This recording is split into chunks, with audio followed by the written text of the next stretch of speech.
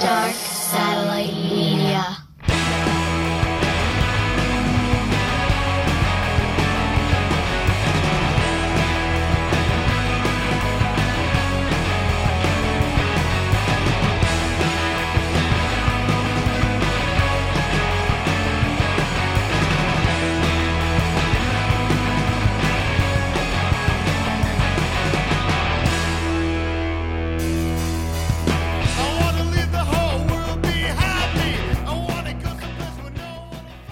Welcome to Red River Podcast. I don't know what number it is, but I'm going to do another one-on-one here. I finally get to talk to somebody who, you know, we've been kind of Facebook friends for a minute, and if you didn't live in Buffalo, I'm sure we would have hung out a lot by now.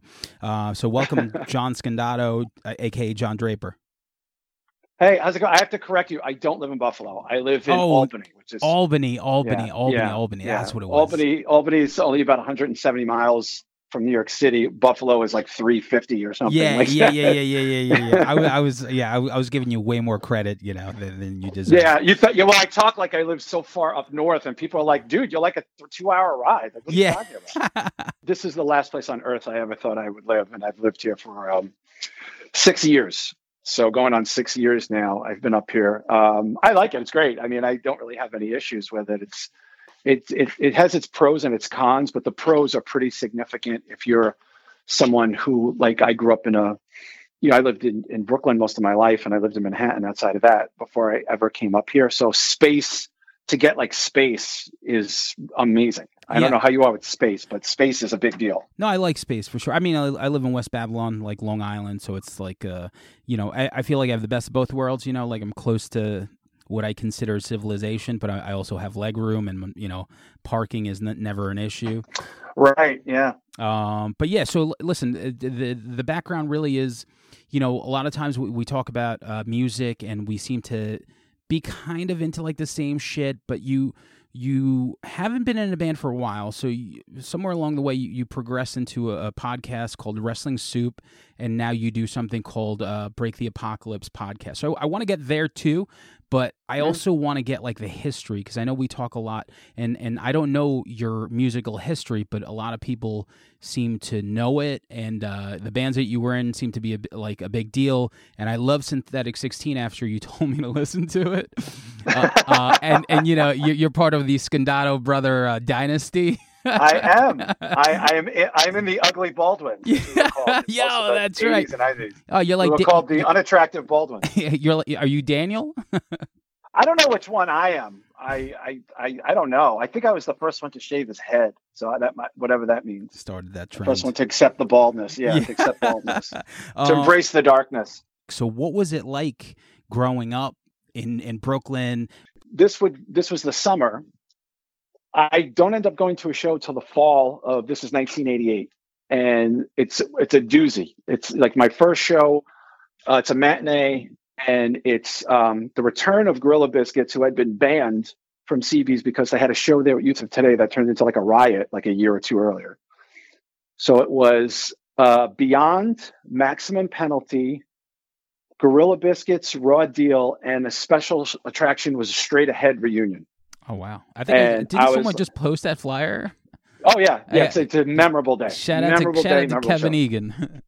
Yeah. Oh, I know Kevin. So the first band I see is Beyond, which is really funny because the Beyond album that comes out years later, there's a picture of them at CB's, and you see me and Mike standing in the picture, like the back of our heads. But it's my first show. Yeah. And I have no idea what's going on. I'd never seen moshing. Like, before we got there, we went with a bunch of kids from like the suburbs who really didn't know anybody there. And they were giving me like the lesson of like, you know, don't talk to this. If you're on the line, people are going to ask you for money. Don't give them any money because they'll think you're from Jersey. Yes. Like, you know, that was like, that kind of thing. It's like when you go into like prison, it's like the rules. Yeah. You're just like, it was, I swear to God, this was the D train was at this point running from Sheepshead Bay to the Bronx. So we would take the D train to West 4th, walk through the park, Washington Square Park, which was a fucking hellhole. Hell yeah. Not like Tompkins at the time. No, yeah. But it was bad. I mean, it was especially like if I bought fake mushrooms in Washington. Oh yeah, bought tons of weed there. I lived across the street from there years later in life. But so I'm like learning, and it's like, listen, there's going to be a lot of people there. You can't like, if they gave me like a list of people, like if we tell you that that's who that is, you have to don't say anything. And I'm like, how am I going to know? I don't know anybody. Like, to like, just be careful. Like, there's certain people like Tommy Carroll, who's the singer of Straight Ahead. He was like at the top of that list. Okay. It was like Jay Crackdown from the band Crackdown, Tommy Carroll, the Sunset Skins. Anybody like that, like comes near you, talks to you, like, just like, don't open your mouth. Don't say anything. And I was just like, wow, I was like, this is crazy. Was that like something, was that like a deterrent, or was that something exciting and you're like, oh, fuck it, let's do it? I was worried because I didn't know, like, I'm like, how am I going to know who the Sunset Skins are? Yeah. Like, I have no concept of, like, who Minus is, or Saab, like, or Jorge, people that would become my friends, like, like within a year of being there. But like, I didn't know this. I just didn't know who anybody. It's like, how am I going to know who Tommy Carroll from the Straight Ahead is? So different these days. Yeah, it's so different. So then I get there, and like Beyond's playing, and we wait on this long line, and people are asking me for money immediately. And I just noticed there was not a lot of girls, mostly skinheads, and it was a smattering of well-dressed people who would turn out to be Gorilla Biscuits, like what I would consider well-dressed, like Gap clothes. Yeah. So the moshing starts, and I grab my brother because I don't know what to do. And my brother Mike is like, get the fuck off me. Like, like, what are you doing? And I'm like, I don't know what to do. Like, I just didn't know what to do. And that was like during Beyond. And then Maximum Penalty came on, and the place got way more lively, which at that time I had no idea any connection I would have to that band. And I was like, this is great. This is amazing. By the time Raw Deal played, I had a shirt on. It's all cut up. I bought like 2 T-shirts I think I bought a T-shirt from GB, and then I may have bought something from MP, but it got stolen. That was a big deal. A lot of my things were getting like stolen. I would hide shirts that I would buy so I could dance, and it was incredible. That's crazy. I mean, that what a great first show to jump into. Yeah. CB's 88. I guess you were. I mean, yeah. I mean, that a great time. I mean, sure, you could have been 10 years older and seen maybe Zeppelin at the end, but like this is like this is like brand new, and when people talk about CB's, like that's a great show to start off with. Well, the following week I went again. It was Murphy's Law, Super Touch, American Standard, and Collapse. Collapse is Sergio Vega's hardcore band. Okay.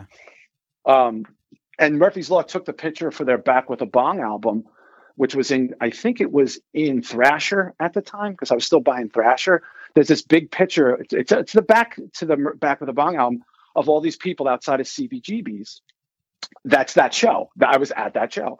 Amazing. Like Murphy's Law it was a different vibe. It was more of a fun vibe. Super Touch were very posy, and like it wasn't like Raw Deal was brutal. Like Raw Deal was like fucking, yeah, like let's go. You know what I mean? And Murphy's Law is this fun vibe. Like Jimmy is hilarious. I was amazed by him. Like just amazed by him. Like I couldn't believe how funny he was. He's charismatic. Really, like, we talked to him on If I Ruled the World, and he was just so, I don't know, he's so great. And like to see him at AMH out by me, and then also see him open up for the Misfits at Madison Square, or wherever. Yeah. I don't remember where it was.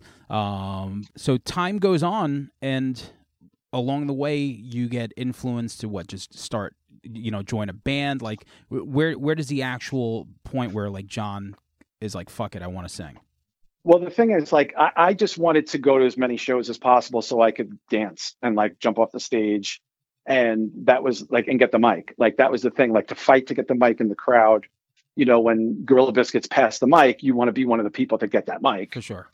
And so that first year, which was my senior year of high school, I would go to as many shows as possible. L'Amour would have a smattering of shows. Like, I think MP played like a metal show there. We all went to see that. So like my life revolved around Sundays and like going to those matinees on Sundays. But at the time, I never thought I would be in a band. My brother Mike is in a band called Close Call, where he's playing bass with the lead guitarist is John LaMacchia from Candiria, because he grew up in our neighborhood. You know him through kids, John Bebop. And Mike's hardcore band's great. Like they're very stop and go, like traditional hardcore, but they got a good singer, they got good hooks. I can't remember if Mike was good on bass. I assume he was good. I don't know. And it's so long ago. So like that's going on, and they're playing like little BS things here and there. So life is wonderful. Everything's great. And then about, I want to say early 90, a friend of mine calls me up and says, hey, do you want to audition for Maximum Penalty? And I was like, what? You know what I mean? Yeah. Like, how is this even on the radar? We had mutual friends. I didn't know Maximum Penalty. I did not know Joe Affey, who has been like my lifelong, like my heterosexual life partner pretty much ever since. But I knew that Joe was from Brooklyn, which was a big deal. There weren't a lot of hardcore people from Brooklyn. And he was the only guy, I think, in the band from Brooklyn. And there was a circumstance where the singer was going away or going, he's got to, it's not going to be around for a while, and they want to keep playing. So I was like, this is amazing. So most people knew me like that I was like a singer going to college, or I was on the, I just started to go to junior college, and I was in theater programs, and I was competing for vocal scholarships and stuff like that. And I was okay. I wasn't great, but I was good. Yeah, but you were better. Always if you were competing for vocal scholarships, I mean, like that's fucking like. Yeah, but I didn't even know that existed. Well, it was like I don't know if it exists today, but it was called the American College Theater Festival. But at the time, but even I was a teenager, I was in a theater company that you had to audition with. You had to either sing, act, or dance. And I always felt like my station in life was I was going to be like a game show host or something. Like I was. Like I never, like nuns told me I can see this. that. Yeah, I can see that. Yeah, like nuns told me, like when I was in 6th or 7th grade, I just was impersonate like Bill Murray from Saturday Night Live or Eddie Murphy from Saturday Night Live. It was just no Richard. I just Dawson. wanted. Yeah, no, not Richard Dawson, because he kissed people, and I thought that was weird to kiss people you didn't know, like when I was a kid. Well, now it's like Yeah, no. But also I'm Italian. We kiss everybody. Yeah. So You're like, there's no big deal. Yeah, it's no big deal. So I get this phone call, and I'm 19. I'm living with my parents. And my brother Mike was like, holy shit.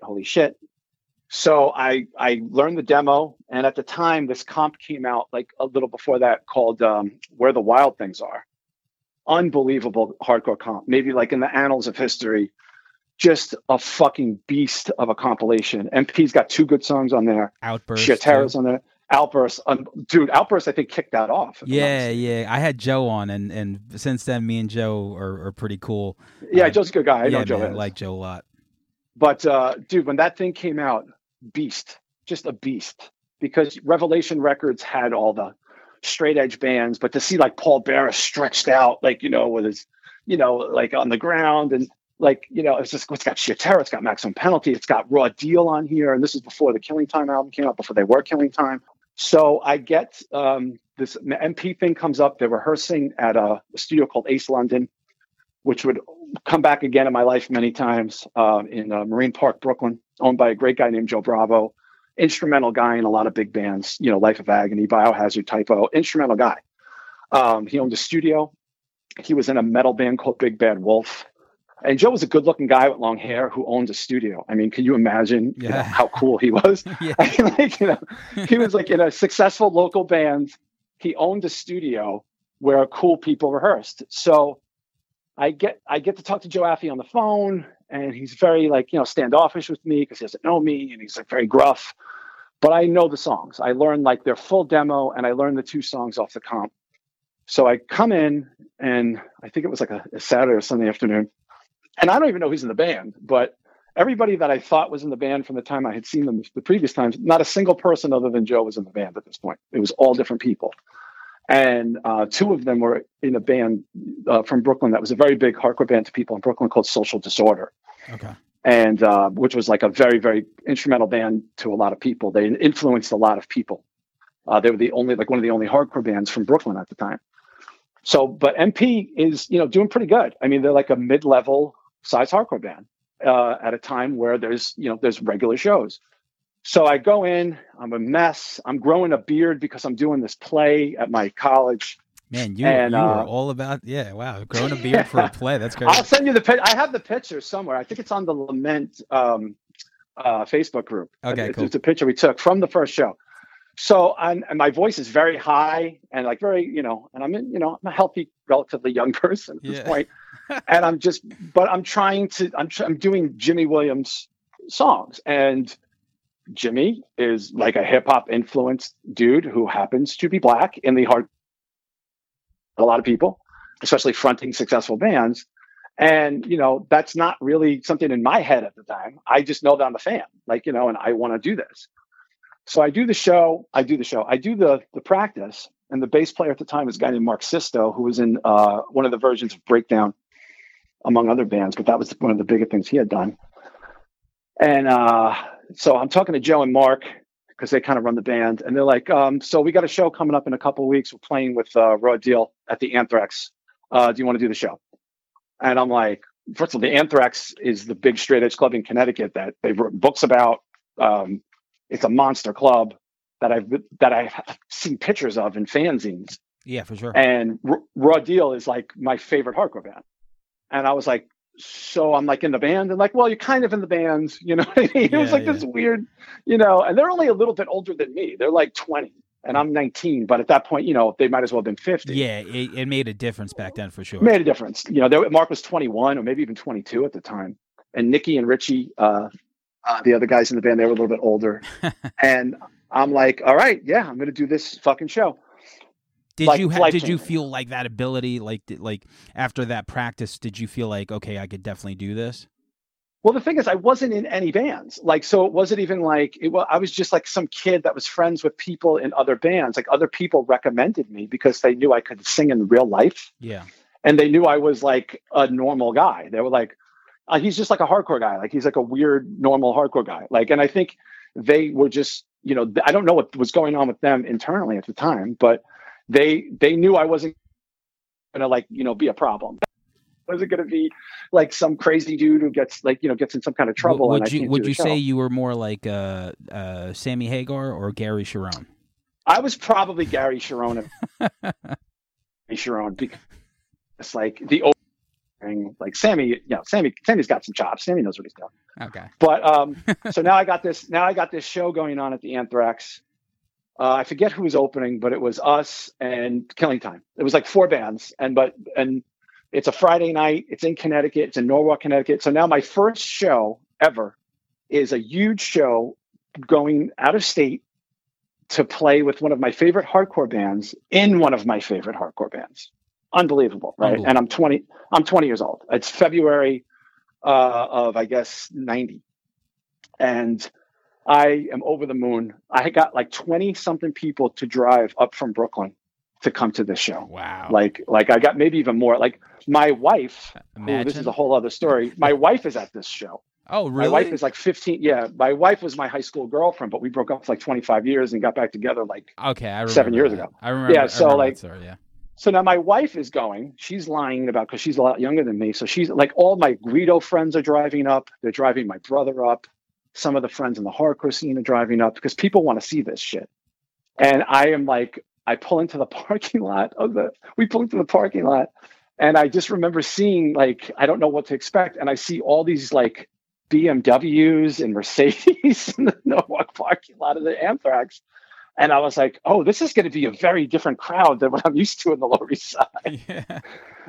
I just remember that. The first thing that popped in my head was all the expensive cars. And I walk in that place and it has a distinct smell to it. And it's got graffiti everywhere. And it's got this huge long stage. And the big thing at the Anthrax, which is where all the Revelation bands really cut their teeth, and big hardcore bands, was that there was no bouncers. The stage is like this giant, long, wide open arena. So I got to get my shit together. And I remember I'm in the back dressing room, and there's Killing Time brought all these alleyway crew people with them, Sick of It All and all these other people. And I don't know. And I'm just staring at all these people that I idolize, hoping that I don't embarrass myself. Right. You know what I mean? At this show. And as soon as the band's setting up, I remember I'm pacing back and forth on the stage, trying to get ready, get myself psyched up. And all I could hear from the crowd is, "Where's Jimmy?" Over and over. Oh, yeah. That's fucking, yeah. Yeah. Over and over and over again. And MP had the coolest intro, which I think they still use. It was awesome intro. It was just a badass intro. Because I'm saying, I was just to cut you off real quick, because no one could send out a tweet back then that they had a new singer, right? Yeah, no, people didn't know. And it was just and it was listed as MP. And here's this weird guy with Guido haircut and like Agnelli jeans and a Gap shirt on, like, you know, with a weird beard, just singing Jimmy songs. And like, you know, and it was, I don't remember if it was good or bad. I just remember it was like unbelievable. Like I never felt like that in my life. What was the intro? It was their intro. Like they had a very like a musical intro that was really hot. Like everybody would get, like they knew how to get the crowd going with this intro. Yeah. And play the show. And after the show, everybody's great. Everything's cool. And I'm meeting people in other bands, and it's like very awesome. So the MP at the time, the other guys in the band, I think one or two of the guys weren't really that into me, and they weren't really that into staying in the band or something. And I remember like thinking, well, I'm in at Maximum Penalty now. This is going to be great. I'm going to play shows like this all the time. This is going to be awesome. And like none of that was true. They actually had me come back again while they auditioned other people that for like a band practice that I actually was like helping to pay for because I thought I was in the band. Oh man. Like I was just like, yeah, I was just like, what did I do wrong? Like, I don't understand. Like I thought I was great. But that was like a temporary thing. And then, you know, Joe Affey of Maximum Penalty was like, listen, we're going to have to change the name. If you're going to stay in the band, we need to change the name. We need to write some new songs. We'll keep some of the songs, but we're going to have to change. Like you can't like be the singer of Maximum Penalty because it's like Jimmy's band. And I was like, yeah, that's cool. So that's how that progressed into calling the band Lament, because him and Mark Sisto were writing very metal like songs. They were watching Hellraiser a lot. And they were like writing, listening to Prong and watching Hellraiser a lot. Ah, that'll do it. Yeah. So now this band that's fronted by this really cool black dude in the hardcore scene called Maximum Penalty is going to progress into this more metal kind of band with some with me fronting it. So like at 20, you know, like you basically, you know, like your ego is like high up there, or kind of like, you know, like you feel good like when you drop this or you get that first show and you think that this is what it's going to be. Once they drop that on you, like were you a little shook about it, or were you looking forward to just doing something different? Well, the appeal was that I had just jumped like eight rugs in the chain. Yep. And I remember when they said they were going to change the name, I was kind of bummed because I was like, oh, like, is anybody going to give a shit? Okay. Like, you know what I mean? Like in my mind, but the material like that Joe was writing was so different, and it was so not like, it was just different. It wasn't like Maximum Penalty. It didn't have that like hip hop overture to it. Like, you know what I mean? It was metal, and I loved metal, and Joe loved metal. And I think he had long hair at the time. And we ended up getting Eric Morgan to play bass, who was like a sick bass player. I think he plays in a band with Sal from Type O now, from The Life of Agony. I forget, Pale Horse Named Death. He went to school with Joe. I knew him when I was like a young metalhead. And we get this drummer who had played in Social D, who since passed away, this guy, Jay Osberger, who was playing drums. And the band got very metal. Like we kept some MP stuff since MP wasn't really a thing. So we busted those songs out, but then we really tried to push the name with local shows. So we go back to the Anthrax in May, and it's Killing Time and Sub-Zero and Lament now. And very different vibe, because now I feel like I got my energy up and I know what I'm doing.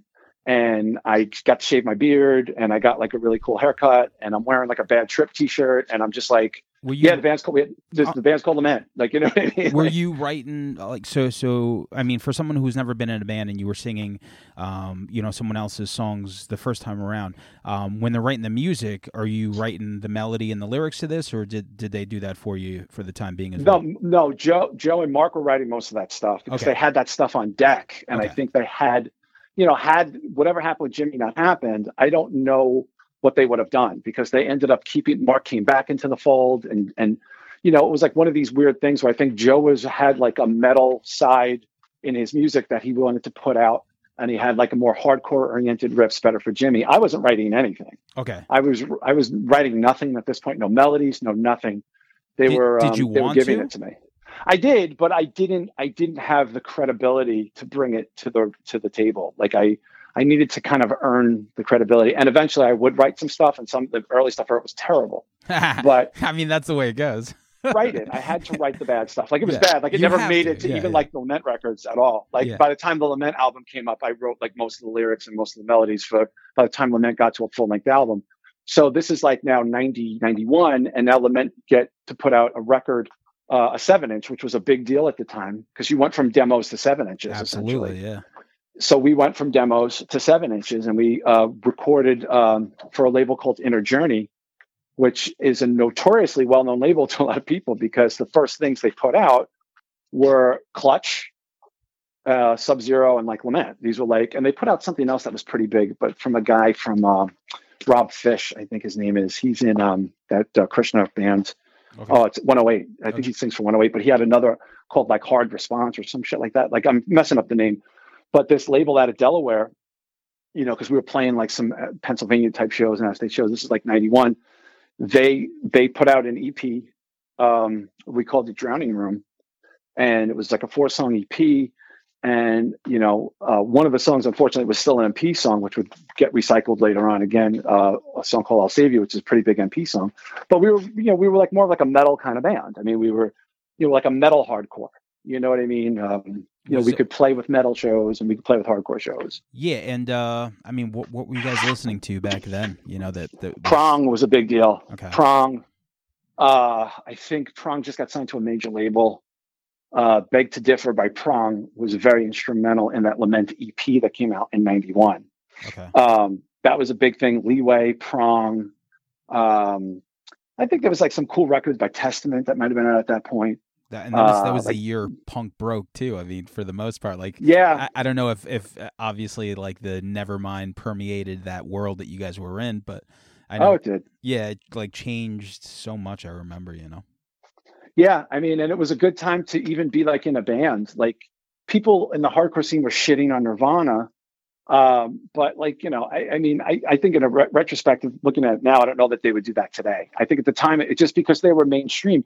Like hardcore was still very dug in underground at this point, and that was about to change because Nirvana kind of opened the doors for like gangster rap. And industrial music, like, because and you have to remember, I'm like a 21-year-old person, so it's like I'm going to the Limelight, I'm going to the Palladium, I'm going to see bands like Meat Beat Manifesto and Thrill Kill Cult. Throwback. Yeah. I'm going to Pearl Jam opening for the Chili Peppers with the Pumpkins on that tour when Pumpkins were on Siamese Dream. Like I'm going to the second Lollapalooza I was at. I'm going to see Ned's Atomic Dustbin. Jeez. Like I'm all over the place. Like you saw Ned's back then? I saw them twice. I saw them open for Jesus Jones and at the Academy, and then they came back at headlines and they were fucking amazing. I love the Academy. Who was EMF? I saw EMF. I saw a lot of people. Jesus. I mean, this is just. But I'm in a hardcore band too, and I'm playing hardcore shows. Like I'm actively at L'Amour. Playing shows there, going to shows there. Were you like one of the only people that seemed to be like super accepting of other styles like that around you, or were there others? Yeah, but I was like one of the only people in college. Like, you know what I mean? Like most of my friends were not in college. Okay. And I was only in junior college, and I was considered like a big dorky geek. Like you would have thought I was in Columbia. Like most of my friends were not in school. The ones that were, most of my friends were working. So they had like real jobs, or they were like, not doing much. They were just kind of hanging out. And also like my background in the hardcore scene is very like low key.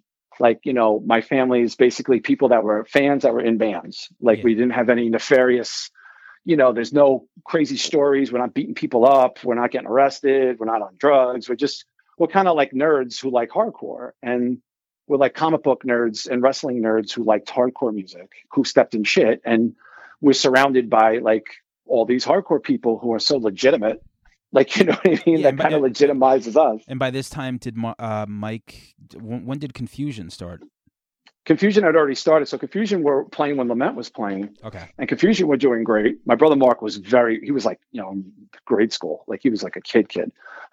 Kevin is not booking bands yet, but he's like a big metalhead, guy like going to metal shows and doing like A&R stuff for bands like Spread Eagle. I loved his episode on This Is Hardcore podcast because a lot of the shit he mentioned when he said Spread Eagle and Warrior Soul, I was like, those are the two most random things that I remember.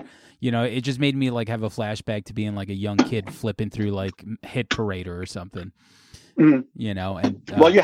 And you're from the island, but they had the East Coast Rocker, which was a newspaper that I thought came out of Long Island. I could be wrong. that's how you knew what shows were going on. And then you also had the Village Voice. So you had those two things that came out during the week to let you know what shows were going on. You know, you're a young person, you want to meet people, you're listening to different music. But the hardcore scene was definitely changing at that point. Like there was going to be a very sharp turn that was going to happen in the early 90s in hardcore, which I didn't really see coming because I just either wasn't paying attention. So, you know, this is like the early 90s. We're doing the Lament thing. Joe goes back to Maximum Penalty, breaks up the band. And I think like my life is over at like 21. Like, I'm like, oh, I guess it's over now. I have nothing. Go back to theater. Yeah, I'm like, I guess, yeah, I can go back to theater. So I was doing like a college alt rock band with my friends at college, which was actually pretty good, but it was very much like grungy. Like it was like grunge lyrics. And it was like, you know, we just heard 10, like, you know, so now everything's going to sound like the Pearl Jam's 10. Yeah. I was doing that, like kind of dejected. And I guess like within a year of doing that, Joe, who I wasn't as close with at that point, calls me up again and was like, well, let's do the band again. And I'm like, oh, you know, I guess. And he's like, yeah, but I don't want to do any of the old material. I want to write all new material and I want to do it with other people. So I was like, okay, I want to write songs. I want to write this time. So this is like 93. And we get a bass player from a band called Machine, which was a big L'Amour metal band. This guy, Jeff Mackey, unbelievable bass player, like Geezer Butler of New York, like sick bass player. And we get Max Capshaw, who was in Sick of It All for like 5 seconds. That was like, and he was in some other bands, but he was in Sick of It All for maybe like, he's in one of the early Sick of It All videos playing drums. That's 5 seconds more than I was in, so. Right, but that's what. But also, Sick of It All is like the, you know, even at that time, I'm a huge like Mark and a huge fan. Absolutely, you said 93. Huge fan. Like, yeah, 93 was like my favorite album. Like Scratch the Surface was like, and this is for me. Like I was never. I'm not like a hardcore guy. I never like I was like on the outskirts, you know, and Scratch the Surface and like, you know, I'm like once just I heard look that, around. I was just like, what the fuck? I'm like, this is like that was the album. So. Oh, that was a huge deal. So we get this band. So now we're writing all these new songs. We demo some songs, and it's very heavy. It's very metal. But I'm writing everything. I'm writing all the lyrics for the most part. This one, I'm writing all the melodies. Was that an easy thing as time went on? Because like you're so good like later on with your bands as far as melody that I'm trying to figure out where that started. I think it's subconscious. It came from trying to keep up with Joe. Like Joe. Like to me, like I'm very biased when it comes to talking about Joe, but like on any, like I've spent so much intimate time with this human being, not even just in bands with him, but in like life, but mostly revolving his craft. And he was just so in tune with his sound and his tone and his ability. Like, you know, he's got such confidence. He doesn't make mistakes. He's like, it's just crazy. And I just want to kind of keep up with him. So it's like, I'm not even on any level of what I can do with what he can do with his ability. I don't even deserve to be in the same conversation. That's how good he is, though. That's the problem, is that he's that good. Is he one of those people just like you that takes influence from like different places? Yeah, that's what I said. He was like a guy who grew up on like classic rock and then got into things like Black Sabbath and Maiden and Priest and brought that into this hardcore environment. Like Joe was one of the few people in the hardcore scene I saw that had long hair. Okay. Like, and it seems like a silly thing to say, but this is like in the 80s. Like he was just so much his own person. Like I was just in such awe of this guy. Like he was like only a year older than me, but like I knew that he had changed my life. Like had he not allowed me to go into this world, I would just be some idiot in the back. Like, you know what I mean? Yeah. like, you know what I mean? And I didn't want to go back to being. So yeah, that. I mean, like he changed the trajectory of your life basically. For life. Yeah, 100%. And like, you know, he turned 50 last year and I wrote this like really nice thing about him. But I really wanted to put him over as a guitar player more than a person, because I feel like he's never in these conversations of like these amazing, like New York hardcore guitar players that don't get a lot of credit. And I think he should be, but so then we're writing this, we're writing what would become an album for a label called Too Damn Hype, which had put out a magazine and a comp and a bunch of comps that a lot of cool bands were on. And the cool thing about Too Damn Hype was they were a very diverse hardcore label. They were fucking with like a band called Starkweather. I don't know if you're familiar with them. No. Just unbelievable. I can't even describe them musically. It's it's like if a Nightmare was a band, like, playing music. They were this brutal, nerdy band from Pennsylvania, with a girl bass player, who Michelle, I should point out, is married to Mike from All Out War, who's an old friend of mine, a great band. I'm sure you've heard of them. Yep. Mike they're just like two of the best people ever. I love them, known them for decades. And we sort of discovered them through this label, and we would have them come and play places like the Crazy Country Club. They would drive out to play.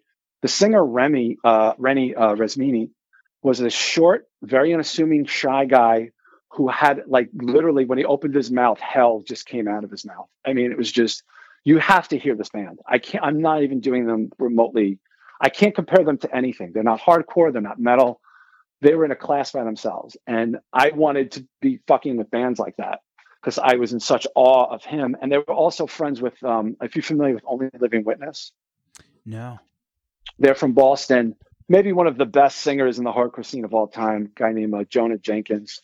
Craig Silverman, who is in Agnostic Front, who's been in Agnostic Front for a long time. That's his band. Okay. With Jonah was Only Living Witness.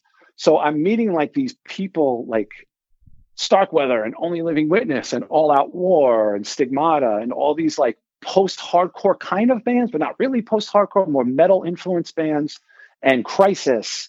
And I'm playing like in that world now, and I'm loving it, and it's great. And I think this is going to be a big thing. We put the record out. We have the record release party at Castle Heights in, I guess, 94 or 95. Was Kevin booking there by then? Yeah, Kevin was booking there full time. Mike at this point may have started in Human. I think it may have started around that time, or it was about to start. Yeah, I think he said 95. I think he said for Inhuman. Yeah, this is like Inhuman's about to start. And I'm like, I think this is going to be, I think the record's going to do great. I'm getting to do some cool shows.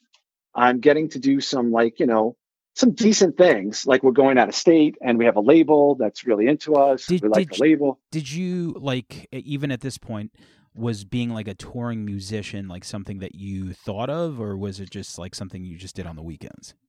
It was still something to do on the weekends because hardcore wasn't really a touring industry. Okay. Like, you go to Europe, you don't go to California. Like, you know what I mean? It was like you could play DC, Philly, Pennsylvania, Jersey, Connecticut, Delaware, play them. But no one's asking you to go to like Michigan. No one's asking you to go to Arizona. You could probably parlay this to go to Japan. And that was one of the things we were trying to do. We were trying to get to Europe, maybe with other bands on the label. Sub-Zero's on the label. Sub-Zero we had done a previous record when we were on a label with Sub-Zero before. Sub-Zero's becoming a pretty big band, and bands that I was friends with, like Marauder, at this point are like a full-fledged band. The old version of Marauder. Demise was a big band from Queens we were playing with.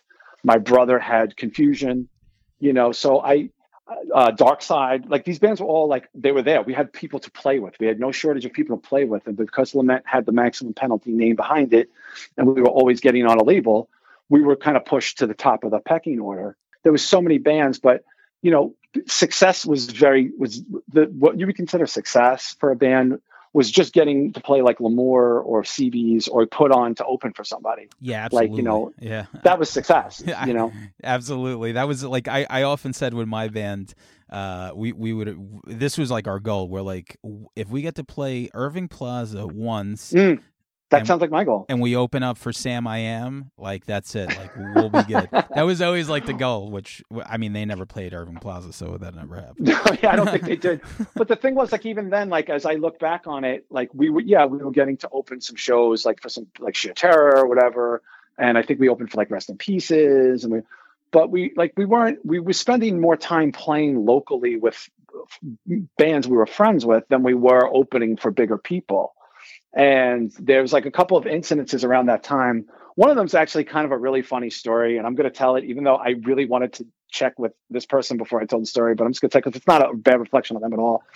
But at the time, Lament was getting some interest. The guy who owned L'Amour's son, this guy Mike Jr., was really into Lament. Like, he liked the band, and he was going to put us on a show that would turn out to be a pretty big show for us. That was a very notorious show.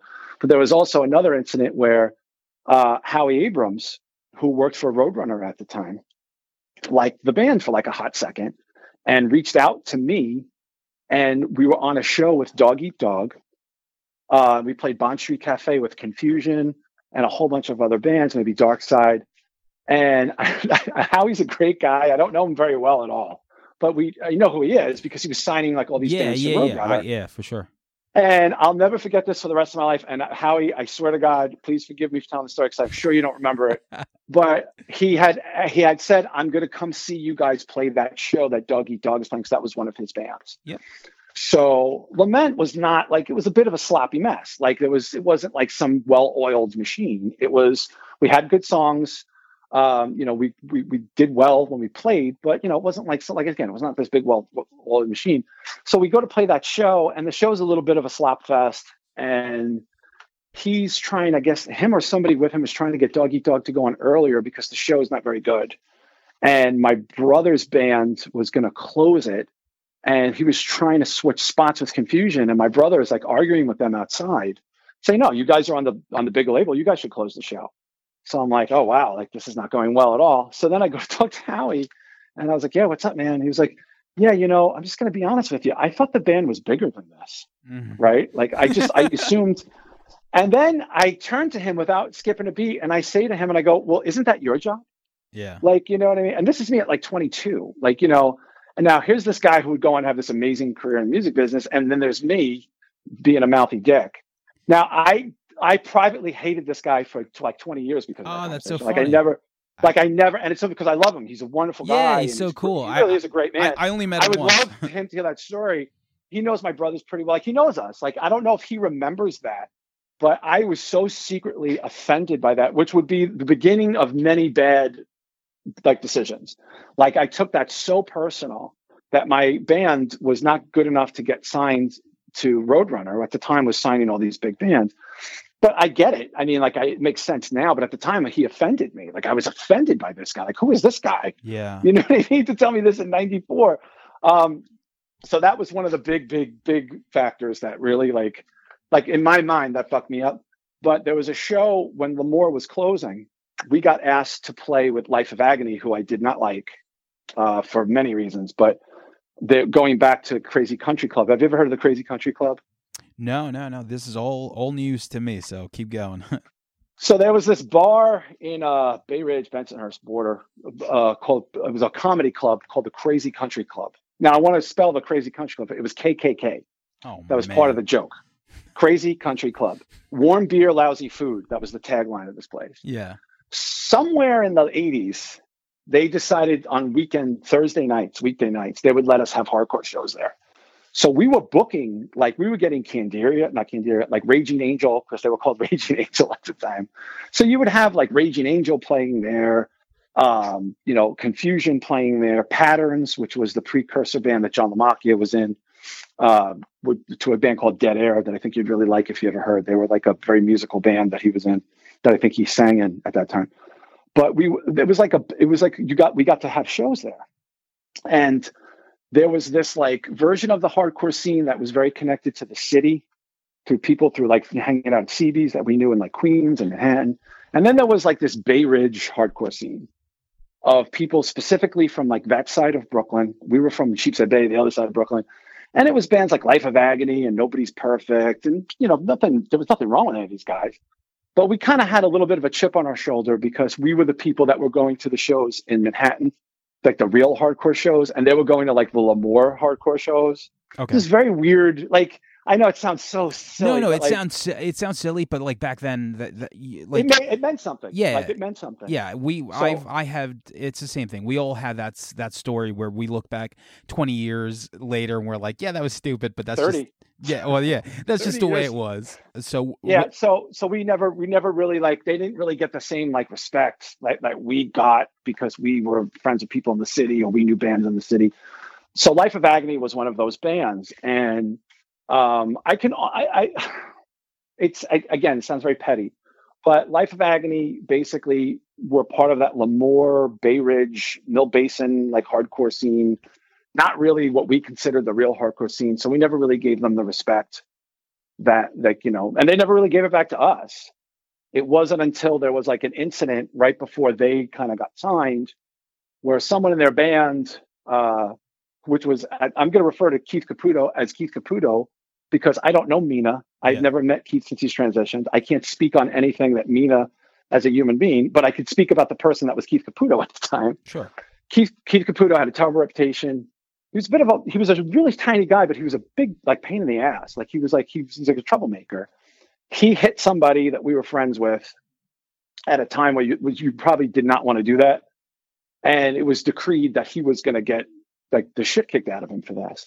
Sure. And a guy named Giovanni, who's a photographer for like skateboard magazines, who was friends with everybody, called me up and said, "Hey, Joey Zampella wants to talk to you, Joey Z from Life of Agony." And I was like, "Oh, Jesus, I know what this is about." Now, I was not somebody that beat people up. I'm never going to be remembered as that person. But I was certainly around a lot of people that were. Oh, so yeah. I was like, I was the guy that, me. yeah. So you would go to me to kind of get the people to not beat you up. That was kind of, and this is a pattern that would follow me later on in life. So basically, the guitarist for Life Agony, I think they just got signed to Roadrunner, or they just got signed, and I'm already annoyed about that. So he gets me on the phone, and he's like being a sweetheart. He's being like a real, and he goes, "Listen, I know I know your brother, you know, I know, like, you know, I know that I can talk to you." And I go, "Listen, man," I was like, "You know, Keith is a fucking jerk off." I was like, he goes, "Yeah, he's my cousin. You don't understand. He's had a hard life." And I was like, "Yeah, well, you know, the people that are going to beat him up have probably had a hard life." Like, I remember just having that kind of conversation with them. And you were not backing off, huh? Well, I did, because I started to feel bad. Okay. Because Giovanni was getting in my ear, and this is another person who would be instrumental in my life in a weird way. He was like, "You know, can you just talk to these guys? Like, talk to these guys." So I kind of get it squashed. But more important, this guy Les, who I'm hanging, big guy in the hardcore scene, who was in a band called Patterns. Who I was a roommate of at the time. He got it squashed, and he was like the well-known Brooklyn guy in the hardcore scene. I was just his dopey, you know, friend, like, you know what I mean? So then we run into Joey at a hardcore show at Lemoore, and he gives me a big hug, and he gives Les a big hug. He goes, "Dude, I really appreciate that." I go, "No, man, that's cool." I go, "Don't, it's fine. Let's just leave it alone. It's not a big deal. You know, whatever, it's cool." He had our house number on 29th Street, because a bunch of us all lived in the same house. So I guess a couple weeks go by or whatever, and they're shooting the video for Through and Through. And he was like, they had just recorded the album, and they're shooting the video, and the album's about to come out or whatever. And he calls us up that morning and says, "Can you guys please come to the video shoot?" And I'm in Lament at the time, and I'm like, "No, I'm not. I don't. I'll tell you what, after I make a video for my band, then I'll be in other people's videos. But until I make I swear to God, I said this. I said, until I make a video, I'm not going to be in anybody else's video. I'm going to wait till I can make my own video." Back when videos cost like $1 zillion to make. Yeah. So they end up, you know, shooting the video on the Brooklyn Bridge. My brother Mike ends up going, and the album comes out, and I'm thanked on the album, which is very weird, because like, I don't like the band, and I'm not really friends with them, but it says John and Les, and I know that's me and Les. There's nobody else named Les. It's us. But my friends are really into the record. They're really into the band, and I'm still like, I can't separate my hatred of Keith from this at all. You fast forward, and now Lemoore is closing, and they're going to be one of the last 3 bands to play there. They're having 3 final shows, and one of them is Type O headlining, one of them is Biohazard, and one of them is Life of Agony. Well, I get asked to open for them at that final show. Okay. And it's a big deal. It's like a sold out show. It's the end of like the Lemoore era, and our record had just come out. And we're about to do some press for the record, which existed of like doing like 2 radio interviews, like doing like Crucial Chaos and doing SOU. I'm doing SOU that Sunday, and this show is on like a Saturday. So it's Shelter, Life of Agony, and Lament at Lemoore, right? This is a fucking huge show. Shelter did not become a big bit. They didn't get signed yet to Roadrunner. And we do that. And it's great. It's fun. My brother Mark is now a little kid diving and moshing at the hardcore scene at like 11, 12 years old, 13 years old, not even. And it's awesome. And I'm feeling like we're doing really well. While we're at that show, an ambulance pulls up and I'm not paying. I'm drunk outside. I'm drunk a lot at that point. And the kid gets taken out, literally gushing blood from his nose and his mouth and head thing on. This is during Life of Agony set. And I don't know anything about this. Like, I'm outside with all my friends. Like, we really don't know what happened.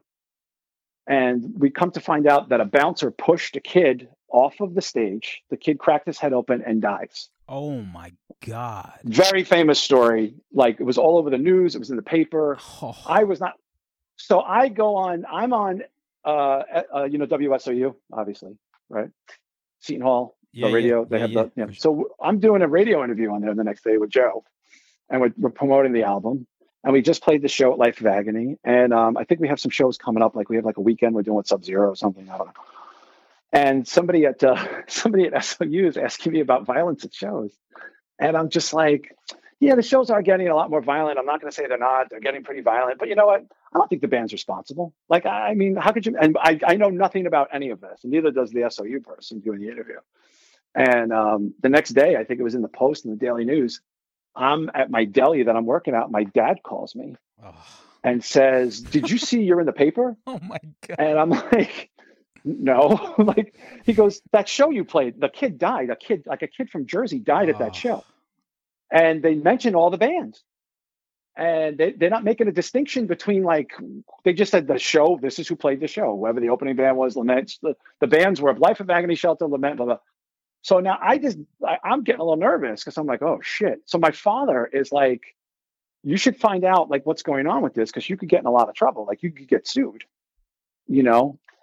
And that week, the Geraldo Rivero show calls my parents' house, thinking I still live with my parents. This is ridiculous. And they ask if I want to come on the show because my band was on the show. Yeah. And do I want to come and do a panel with other people about, like, violence in music? And my father was like, absolutely not.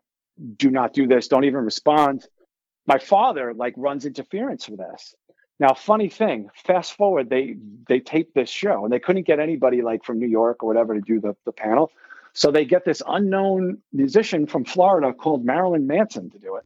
Wow. And he's on there talking about violence at shows. And I'm like, who the fuck is this guy? Like, this guy wasn't even at the show. Was he Brian Warner or Marilyn No, Manson? he was Marilyn Manson. Him and Twiggy did it. They were in Full Gear. This is 1994 or 95. Okay. Yeah, the record, and the first record came out.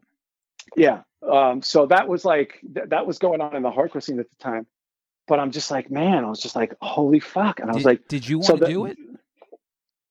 I did want to do it, but I was probably, if I did it, it would have been a huge mistake. My father was just worried that so the family sued, but the district attorney filed attempted murder charges against the bouncer. Wow. The bouncer went up for murder. This is all famous shit. Like, people still talk about this to this day. So I have that show on videotape somewhere. And I just remember my dad being very litigious about the whole thing. Like, he was just like, don't tell anybody you have the show on video. And I was like, but I only have my set on video. Like, I don't even have, like, anything else. Yeah. Like, he didn't die during my show. The kid probably doesn't know who the fuck I am. Like, this poor bastard, this kid got pushed off the stage by the bouncer, cracked his head open, bled to death, like hemorrhaged, and died. So that was like what was going on in the hardcore scene for me at the time.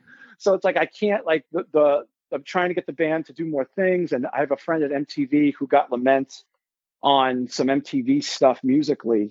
He produced, my friend Gil Colon, he produced MTV Sports. I don't know if you remember that, or you're too young, but come on. Dan Cortez. Oh, I don't know. Well, he produced that. So we were on that show.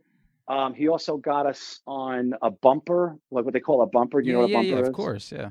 So one of the songs from the Levitate Lament album, and music from that, none of my lyrics, by the way, perfectly, nothing I sing is on any of this stuff, but the music was a bumper for something, maybe like a VMAs, or it might have been the MTV Movie Awards. Yeah, bumpers are great. Anytime I hear bumpers, like, are great. Stern would play, like, Quicksand, and I'm like, who the fuck used this as a bumper? Yeah, I heard Quicksand on an NBA playoff bumper a bunch of years ago, and I was like, holy shit. So there was a bumper for that, and then Dean Cain. Do you know who Dean Cain is? Of course.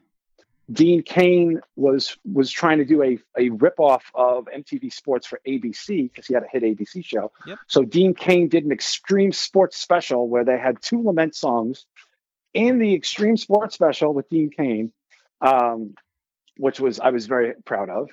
But what are those checks like now? I don't. We signed them away for free. Like we Oh, were okay, able to give them away for free. okay. They were all, and it was music, and it was Dean King. Like he was, I think he jumped out of an airplane with Ian Ziering or some shit. I don't even know. Like it was something so whack. But I was just like, yeah, we'll take it. Like this is great. Like you know what I mean? Like whatever is going on. But then like even like you get like to this plateau, and then like clubs start closing, and the hardcore scene starts changing like on a dime. And like bands I didn't really like Life of Agony and Biohazard, are like these huge bands now. Huge. And I am very publicly talking about how much I don't like these people, or I don't like these bands, primarily because like, not because I'm jealous, but because like they didn't represent the hardcore scene to me. Like I thought Leeway and Shitera and Raw Deal and Killing Time and Gorilla Biscuits were the hardcore scene. Like I didn't want the big thing to come out of the hardcore scene to be guys who weren't even at CBGBs. You know what I mean? So obviously I'm in the minority of that opinion. That was obviously not the proper opinion, but I just remember, I remember seeing the Life of Agony video and then the Biohazard video. And I'm just thinking like, yeah, I'm not going to work out here. Like, I'm just like, because I'm not, everybody just kind of went with those bands and decided that these were going to be like the best bands ever, and we're going to be in all the videos and hang out and play, go see them all the time and get famous. It like influenced that sound later on too, and also specifically those two bands for Long Island as well. Man, we would hang out in parking lots, and I tell you, every car in 93, 94 had Life of Agony, River Runs Red, and Biohazard's fucking Urban Discipline. Like, well, you know, it's funny. I gave an interview to a fanzine. I can't remember the name of the fanzine, and I just bashed Biohazard to death. Like because I had an incident with Bobby, like that. Like he tried to fight me, which again, I am just not somebody you try to fight. It's like a pointless exercise. Like no one is ever going to mistake me for that person. Yeah. Something happened, and Bobby was coming out of Lemoore with a friend, a guy we did not like, and a couple of girls. And one of the girls dropped her purse and all of her shit spilled. And I'm in a crowd of people that are way more nefarious and very dangerous, quite frankly, people that you don't want to have a problem with. I'm not going to name drop, but they're just not like, they're not people that you want a problem with. Sure. And Bobby, the girl's purse spills, and we're like, oh, like we're laughing, and I'm giggling. I'm like high as fuck. I'm drunk. I'm outside of Lemoore in a Carhartt giant coat and a fucking like smoking a blunt with these dudes. And Bobby goes, "What did you say?" And one of the other dudes, who is like a pretty well-known hardcore person, goes, "Are you talking to me?" He goes, "Oh no, I'm not talking to you. I'm not talking to you." And then he goes, "Are you talking to me?" He goes, "No, him." And like he points to the whole crowd and singles me out while everyone else is laughing. And I was just like. I was like, yeah, he went down the list and said, oh, that dude I can't say anything to. That guy I can't say anything to. That guy I'm going to say something to. And then before I could say anything, one of the people I'm with jumps in between us and pulls a hammer out and was like, who you know you're fucking talking to? And like screaming at Bob. And Bob has a pretty big band at this point, right? Yeah. And they walk away. And I was just like, God, that dude's a piece of shit. Right? You know what I mean? So I'm bashing them in magazines. I'm bashing them, but they're getting so popular. And like people who I thought didn't like them now like them a lot. Like, you know what I mean? And I was just like, oh, this is not going to work for me. So fast forward at the height of all of this, my friend Gil Colon, MTV guy, one of my closest friends at that point in my life, says, hey, do you want to come? White Zombie's playing with Pantera, and I got to go with Tommy Victor. I'm driving Tommy Victor there because he's friends with Tommy, and I love Prong. And I'm like, yeah, I've never met Prong before. I've always wanted to meet Tommy. This is going to be great. Well, Tommy's living in Brooklyn. We're going to go with him. It's at the the Hammerstein, and we're on the guest list, so don't worry. Blah blah. I go, this is amazing. He goes, yeah, it's just one thing though. And I go, what? He goes, well, someone else is coming. And I was like, who's coming with? He goes, Billy from Biohazard. Now I don't know Billy. And Billy was probably the only guy I kind of like. Him and Danny, I actually kind of liked. Yeah. So I was like, oh, that's cool. I've never said anything bad about Billy. And he was like, yeah, but I know you say a lot of stuff about the band, and I don't know if he knows you or if he knows like you're like somebody who like talks shit, whatever. And I'm like, yeah, but I never said anything bad about Billy. I just thought Evan was a goof, and I thought Bobby was a moron. So, but that was it. Like I didn't like the band.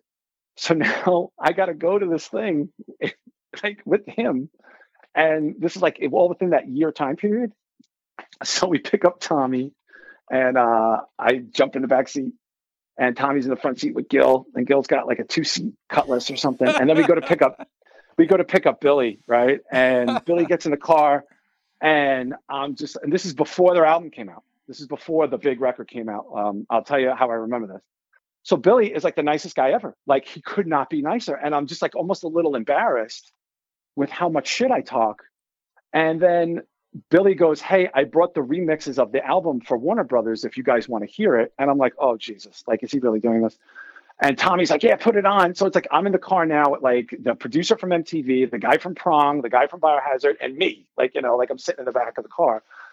And he puts on, I guess, Tales from the Hard Side, which was called Carjack. And I just remember Billy's very involved explanation. This song's about a carjacking. Like, you know what I mean? I was just like, oh, so like he's talking about like, yeah, this is, what year is this? Wow, that had to be 95.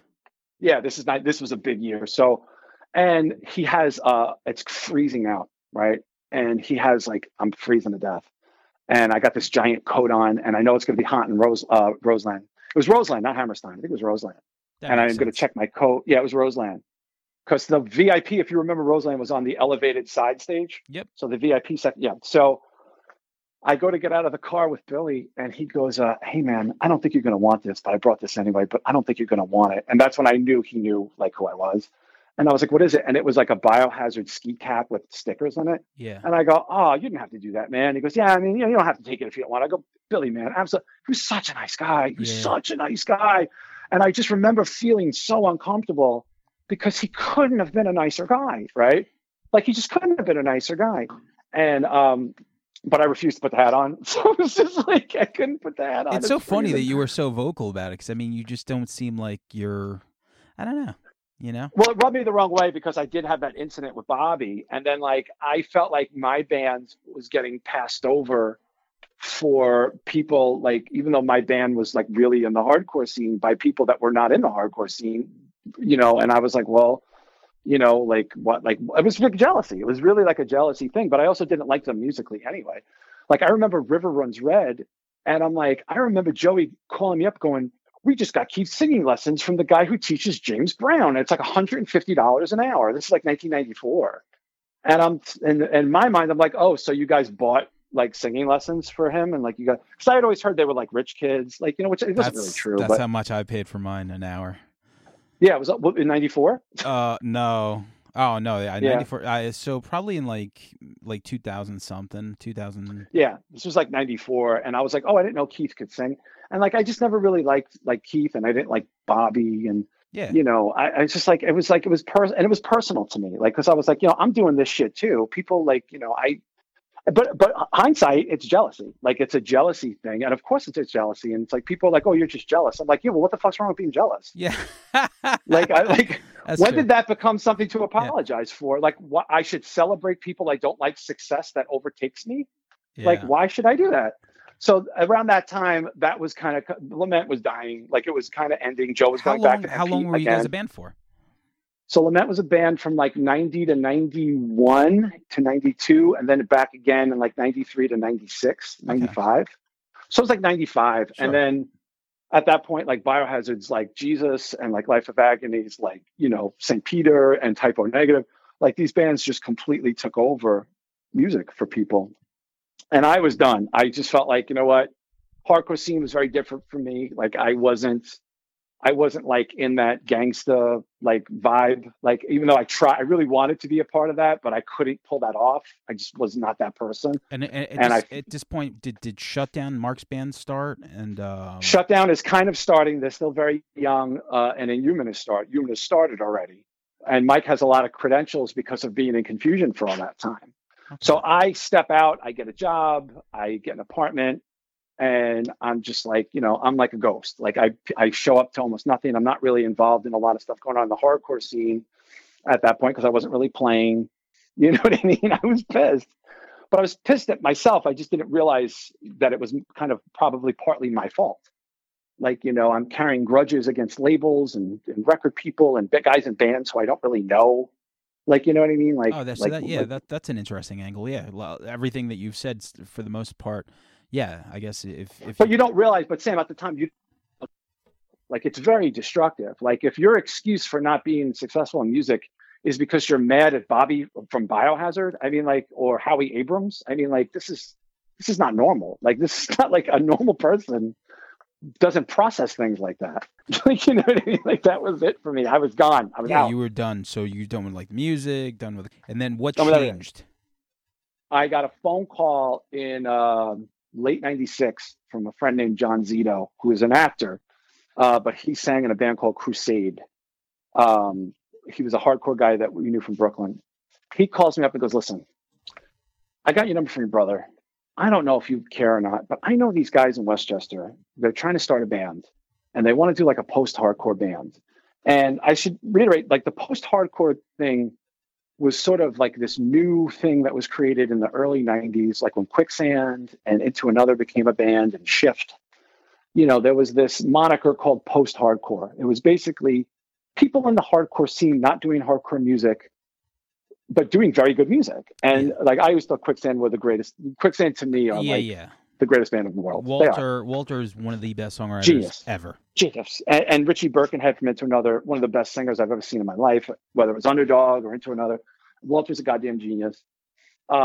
Shift, I was not a fan of, but Orange 9mm, Burn. Handsome. Like, you know, Handsome, yeah. Like, yeah. Tom Capone was in that band with Petey Hines. And so there was like that kind of happened, and then it kind of stopped in New York. Like, it wasn't really a thing anymore. And I remember the end of Lament, people telling me, "Hey, you should really befriend Josh from Shift, because you guys kind of like a post-hardcore band." And I'm like, "We don't sound anything like Shift. Like, that guy's not going to like my fucking band." Like, you know what I mean? Like, you know, that's not even a good fit, because they were like, "Oh, Lament's not really a hardcore band. It's like a post-hardcore band." I was like, "Well, Quicksand's too high on the pay grade. Yeah. So they're not going to sniff my balls." Like, you know what I mean?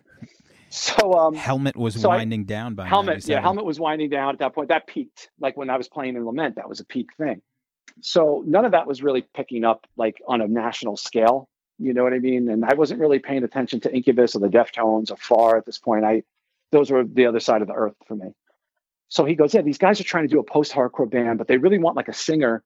And there's like not a lot of people who actually sing. And I think you'd be perfect for it." So I'm like, "Oh, you know, I don't know, John. Like, I mean, are they any good?" And he was like, "Well, I've heard the music. It's pretty good. I think you'd like it. I think you could do good with it." And I was like, "I guess give him my number and have him mail me the tape, and I'll listen to it." So the guys in the band are three guys I've never heard of. Two of them are in a band called Awkward Thought, which was like a hardcore band that I never heard of, that was playing like ABC No Rio at the time, which was not like a place that I associated a lot with, like the hardcore that I was listening to. Sure.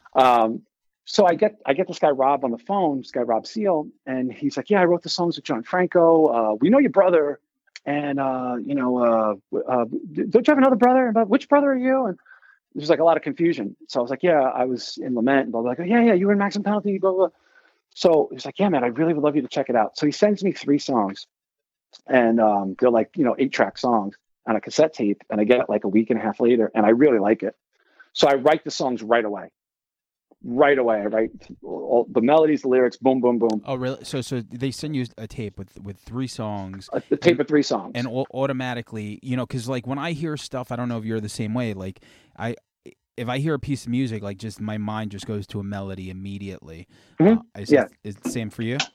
I don't know if you're like this, but usually the first one is the keeper. The first melody is the keeper. The first one is the keeper for me. And like, he sends me these 3 songs, and 2 of them sound similar. One of them is a little bit more like a rock kind of song. It's like, like, and I'm like, "Oh, that's catchy." So I write the songs. And are you familiar with Ultrasound Studios in Manhattan? It was in the music building. Yeah. Yeah. So Ultrasound was where I used to rehearse with Lament. And I book Ultrasound. We're going to do a 2-hour thing. We're going to see if this works out. So the guys show up, and like 2 of them have like baby fat, like they seem very young.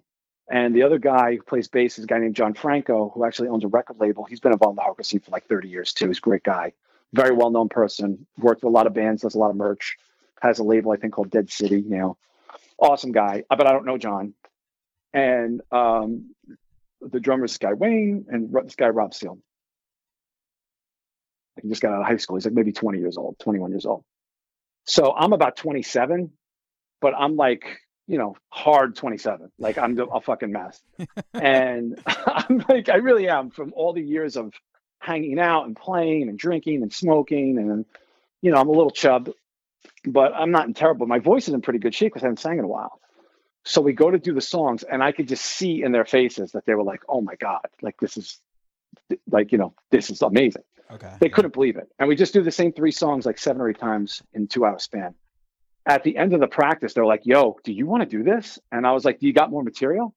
And Rob's like, "Yeah, I got tons of material. Like, I got tons of songs." And I was like, "All right, yeah, let's do it. Fuck it." So we start rehearsing there on a regular basis for like a couple of months. And unbeknownst to me, like Inhuman is becoming very popular. Castle Heights is doing great. My brother Mark is in a band already. That's right. Shutdown's doing great. Yeah. So figure like just so people know, your brother Mike is in Inhuman, and then your other brother is running Castle Heights, and now Mark. My brother Kevin. Kevin, and now and then Shutdown. Yeah. So like the dynasty is starting to form. Yeah, but I don't live in the same house with them. They all live in the same house, and I don't live there. And there's no internet.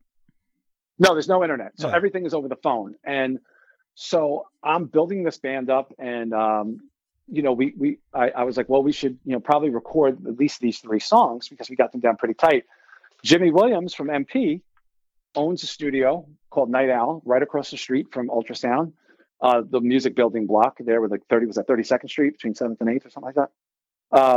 And I go, "Jimmy, can you produce this for me?" He goes, "Yeah, absolutely, absolutely." Because I've become very good friends with him from even dealing with MP, even though the circumstances were shitty at the time and they were rough at the beginning. MP becomes an established band. There's no hard feelings. I rekindle my friendship with Joe. Everything's wonderful. He's doing his thing. I'm doing my thing. Everything's great.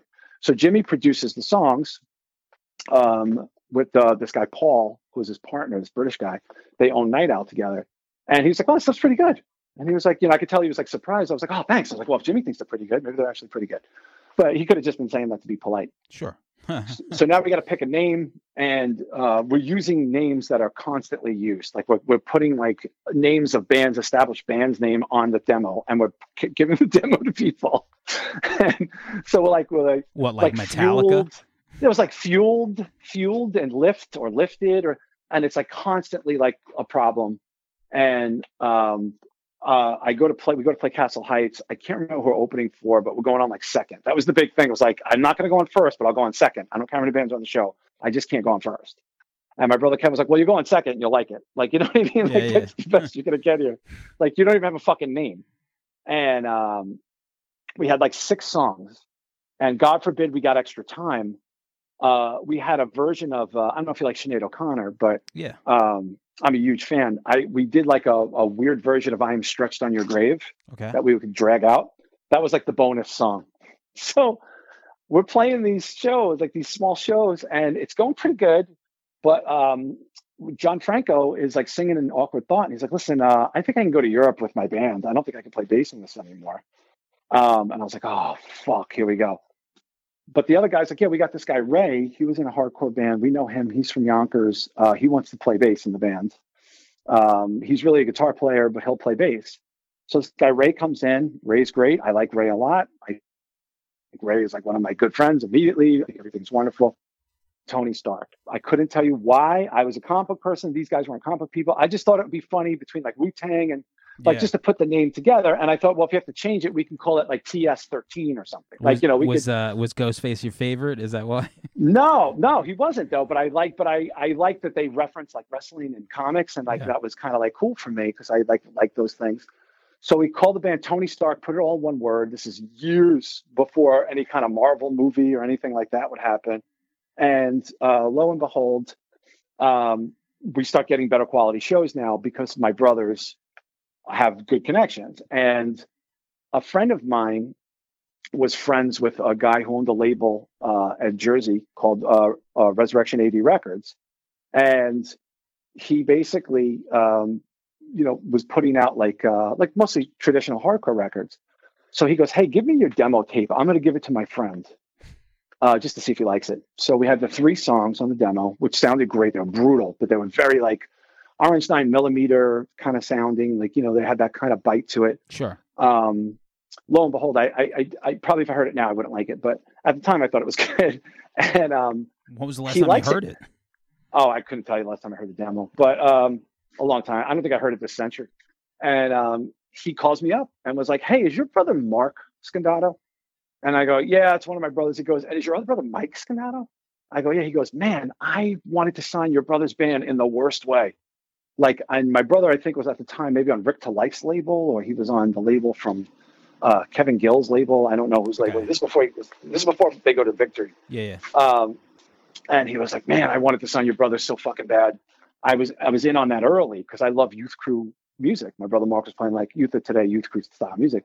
So he goes, you guys are really good, man. And he was like, what are you looking for? And I was like, honestly, just to put out like a 5-song EP, to get on better quality shows, because we're going on these very small local shows, and it's fine, but it's not really like where I want it to be. So he was like, all right, well, look for a studio, and we'll figure out a budget. So I don't know how we stumbled onto the studio, but there was a studio called Big Blue Meanie. Great studio at the time. They had a studio in Jersey and a studio in Utica. And the thing was, you go out to Big Blue Meanie, you stay in Utica, you record, you sleep there, and then you leave with the finished record. Oh, wow. So we're gearing up to go to Utica to go do this record. And we drive out to Utica, and it's like almost the winter time, and it's freezing. I mean, it's got nowhere. It's like a pizzeria and a strip club are the only places near this goddamn studio. Not bad. So we go. This is like 96 into 97, and we've been around for like 6 months. Not even 6 months. And I'm in a studio recording upstate New York, making a record. This is awesome. We turn the record in. Now on the record version of these songs, I'm singing, like I'm actually singing. But like when we track the songs, I'm kind of screaming the songs. So when we go out to Utica, I'm singing all the songs, right? And this is just what I'm doing. I'm singing the songs. But live and like tracking them, I had a lot more bite to them. So I don't know if it was just my own poor health or my own bad quality in my voice, whatever. But when we get to Utica, I have to kind of sing these in like a singing head voice because I don't really have the bite to go forward with the way I want to do the recording. And we just have to do it. So we record 6 songs. I think only 5 make the record, and we have 1 from the demo, 2 of them from the demo as a bonus track if you extra extended play the song. And the guys in the band are pissed. Like, they're like, especially Ray, because he was like, oh, like you didn't sing like the songs like the way you sing them like when we play live. I go, yeah, it's just like, I don't know. I thought I would try singing them instead. Like, you know what I mean? Rather than screaming them. And they didn't like that. Like he didn't like it, and the label didn't like it. But you couldn't argue with that. May have been the better move, because I felt like, hey man, like we're not really. This isn't like a hardcore band. Like, why am I screaming these songs? Like, I could sing them. Let me sing them. So one of the songs on the record, which would actually really change my life, was a song I wrote called Trailer. I'm living in Manhattan with my friend, and his girlfriend is such a pain in the ass. Like, she sucks so bad. And it just was my inspiration to write this song. You know what I mean? And all the lyrics are about like him and his girlfriend. I never told him about this. And it's a good song. I mean, like the music, Rob wrote this beautiful thing in the beginning, and the label is pissed, but they really believe in Trailer. Like, they really believe in the song. So he pays a ton of money to not only get the record released, but to get it charted. Are you familiar with charting? No, maybe. So back in the day, before the internet music, you paid a third party to a sum of money to send your records and to chart the progress of those records. Okay. And then they would send you a spreadsheet. And on top of that, he was a skateboard guy at heart, the guy on the label, this guy, AJ Falvo. And he was a Jersey skater kid. And do you know who Lance Mountain is? Lance who? Lance Mountain? No. He's a famous BMX guy. Okay. Anyway, he had a series of VHS tapes called 311. They were like bi-monthly, like monthly or quarterly magazine style. Like, you would buy BMX. I don't know if you ever skated or BMX. I was more skateboarding than BMX. So you would buy like a Bones Brigade video, like that kind of thing? Yep. Okay, so this was the BMX version of that. So on those videos, they would have bands play songs. And it was bands like the Deftones or POD or whatever the fuck. So he paid money to get Trailer onto one of those 311 tapes. And it was basically high-end BMX people BMXing to my song. to the full song, like a video. And this changes everything. Like everything changes now because the charting from that song specifically, even though some of the other songs were a little weak, but the charting for that is through the roof. Like it's the thing that everybody, and now people are really into the song. The song is charting well through McGathy, which was a charting service. CMJ gives that record a favorable review. I know you're familiar with CMJ. But, yeah, of course. Yeah, so I'm like, this is great. Amazing, right? So now we're starting to do better things. We're starting to get some looks from other labels or contacting Resurrection about Tony Stark. Now, this is where things get really crazy. So Kevin, my brother, is tour managing a little bit. Phone call from Ken Creedy. Do you know Ken Creedy? No. He was like a manager. He managed Life of Agony, Typo, and Biohazard. You ever heard of him? No. So he was he booked L'Amour's, but he was a manager. He said, hey, Keith Caputo just got thrown out of Life of Agony. He's doing a solo tour, and he's got a band, and I want them to play Castle Heights. And Kevin was like, well, I got a great idea. Why don't we have them play with my brother John's band? Like, no one knows about my feelings about Keith at this point. And because they're blowing up. And then Ken, I guess, hears about Tony Stark. It was like, that sounds perfect. They could play right before Keith. You know, the band's called Absolute Bloom. So Kevin's like, listen, I got an idea in my head. I think you should attach yourself to this guy because he's a former hardcore guy doing different music. You're a former hardcore guy doing different music. You're both from Brooklyn. Let me represent you with this and see what I could do. So I talked to the band, and the band's like, yeah, that sounds great. They're in awe of Keith Caputo. Like, they think Life of Agony is the greatest band in the world. It's so funny. So I get that Kevin gets the package from Absolute Bloom. I bring it into the studio to play for the guys. And it's not very good. Like, I don't know if you've ever heard it. Have you ever heard it? Not that one. Nope. Yeah. So there's a reason why. So, but it's not very good. It's the music's kind of weak. It's just basically Keith spouting off, and hitting these high notes and holding notes for very long periods of time. So I remember playing it for the band, and like half the band is like, this is terrible. And I'm like, yeah, but it's whatever. And now I'm like, I kind of still hate Keith's guts. But let me see how this goes. So we go to do the show, and I don't see Keith all night. And we do our set, and we're getting pretty well received. And then Absolute Bloom go to play with Keith. And, it's good. It's not great, but it's good. There's a lot of people there, a lot of girls there, ton of girls. And Ken Creedy's outside talking to my brother Kevin, like they're both Reuben Kincaid, from the Partridge Family. And I'm like, I think I know what happens next here. And I was like, wouldn't it be crazy if now I finally get to do some stuff with Keith like this, in this environment? So the show's over, they're in the back, and we go in the back, and Keith sees me, and he goes, hey. And I go, hey. And he goes, what's up? And I go, nothing. I go, you seem happy. And he goes, I am happy. And I go, yeah, you seem a lot happier now than when I used to know you. And he goes, you know what? You're probably right. And we just start having a nice conversation. And he goes, so what do you think about this thing? I think we might hit the road together. What do you think about that? And I go, I think it's great. And he was like, well, if you guys are down, we loved watching you. And I knew it was bullshit because Keith wasn't there when we played. But like, you know what I mean? So that's such a show move. I knew it. So he was like, we have some more stuff going on in the city. I would get you on it if you want to get on it, but you got to talk to Ken. I go, well, I'll have Kevin do that.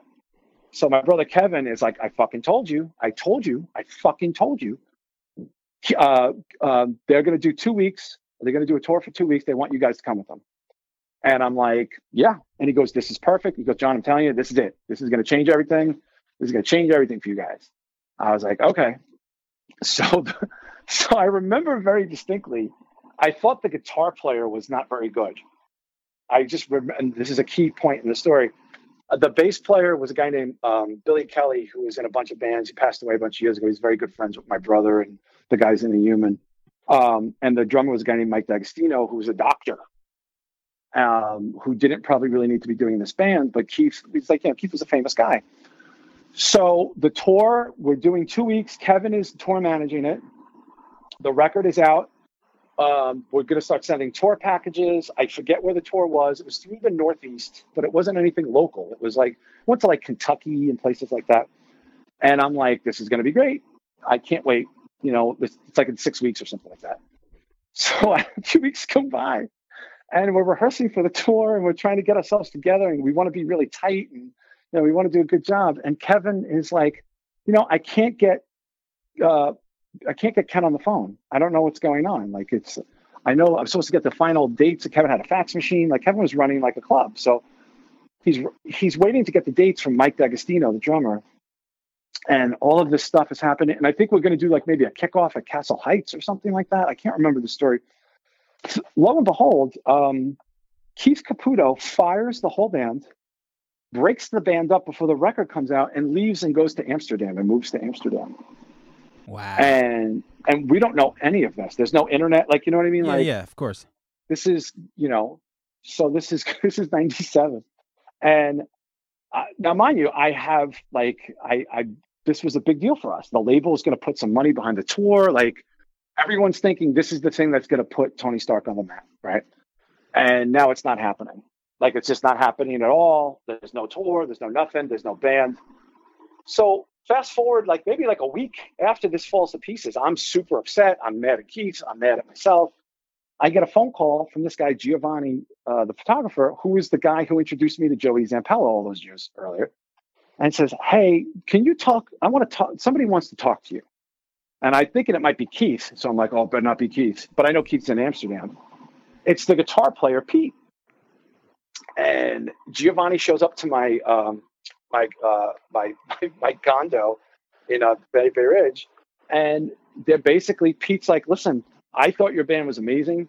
I love that song Trailer. I think it's fucking beautiful. I learned it as soon as I got it. Are you guys looking for a second guitar player? And I'm like, yo, man, I'm looking for a second guitar player. I wanted to go on this tour with you guys. And he was like, well, I'm just saying, I'm available. I love the band. I think you guys need a lead guitar player. And he was right. We kind of did need a second guitar player. So the guys were just, you know, mad about the tour, but they liked the idea that this guy wanted to play, and he played with Keith. So that was a big up for them.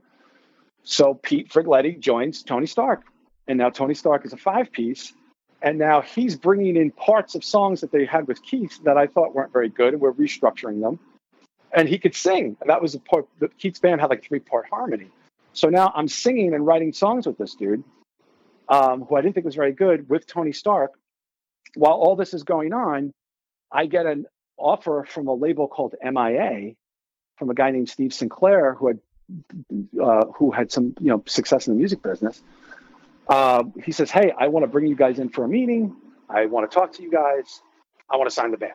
Wow. So they had an office in Soho on like Lispenard Street or whatever. And I remember we all went. And Pete had just joined the band a few months earlier, but now the band's cooking. Like, we got shit on the table. Like, we're playing good local shows. We're playing like the skate thing. We're doing the Tony Stark name for the Trailer songs picking up. So when we go in there to have the meeting with MIA, there's 2 A&R guys there. They're very young. One of them is beyond over the moon. He's got like the whole press packet out. He puts Trailer on in the office. And I'm sitting there and I'm like, why is Trailer on in this fucking office? So he brings us into the room, and Steve Sinclair basically goes, I want to sign the band. I want to send you to Chicago to record with Steve Albini. Wow. It's going to cost $30,000. This is 1997. I can get you 30, but the money's got to go to Steve, you know, and if you could, can we take this song? And I go, well, yeah, the label's ready to let the song go. Like, the label's fine with it. Like, you know, he's like, okay, let's take this song. And we have other material, because now we had songs that we had not written with Pete. Now we're writing with Pete. So we take that song and maybe one other song from the EP, and we're going to write 8 other songs. We had about 7 of them at the time, or 6. And I was like, this is it. This is it. This is the way it's going to happen. And Pete gets me on the side and goes, John, there's nobody on the radio with an album that costs $30,000. Steve Albini probably makes $150,000. This isn't real. And I go, well, he just said it. Why would he say it? Like, he was like, John, there's no way we're getting on the radio. Because he was like, what do you guys want? And he was like, I think Trailer could be a big song on the radio. And we were like, yeah, we think so too. He goes, but it needs to be reproduced and remastered and redone. with a better producer. I was like, okay, fine. So now I got Pete in my ear, who was like, listen, I just sat in on record label contracts with Keith for like a year. Like, I'm telling you, there is no song on the radio that costs $30,000. And he's convincing me, even though my gut instinct is to take it and sign it, right? So this is going on for a little while. I'm about to get married. I'm on the verge of getting married. This is 1998. I'm getting married right after New Year's. And there's some division in the band about this. Because Steve was like, listen, take some time, think about it. It's a huge decision, and figure it out. So I call Steve up on a cell phone from my office. I'm working in Wall Street, and he's picking his kids up from like daycare. And he's like, yeah, I normally don't take these calls, but I saw it was you and stuff. And I go, Steve, there really isn't any records on the air, on the radio for $30,000, is there? And he was like, you know what? You're right. I mean, that's probably true. I mean, there probably isn't, but there probably is some for like 50 or 60 grand. And he was like, I don't know if we can go that far, but I'm telling you, if you go and do this record with Steve, it will get on the radio. We'll get you on the radio, regardless of how much it costs. He goes, you're reading too much into how much it costs and not into what we could do.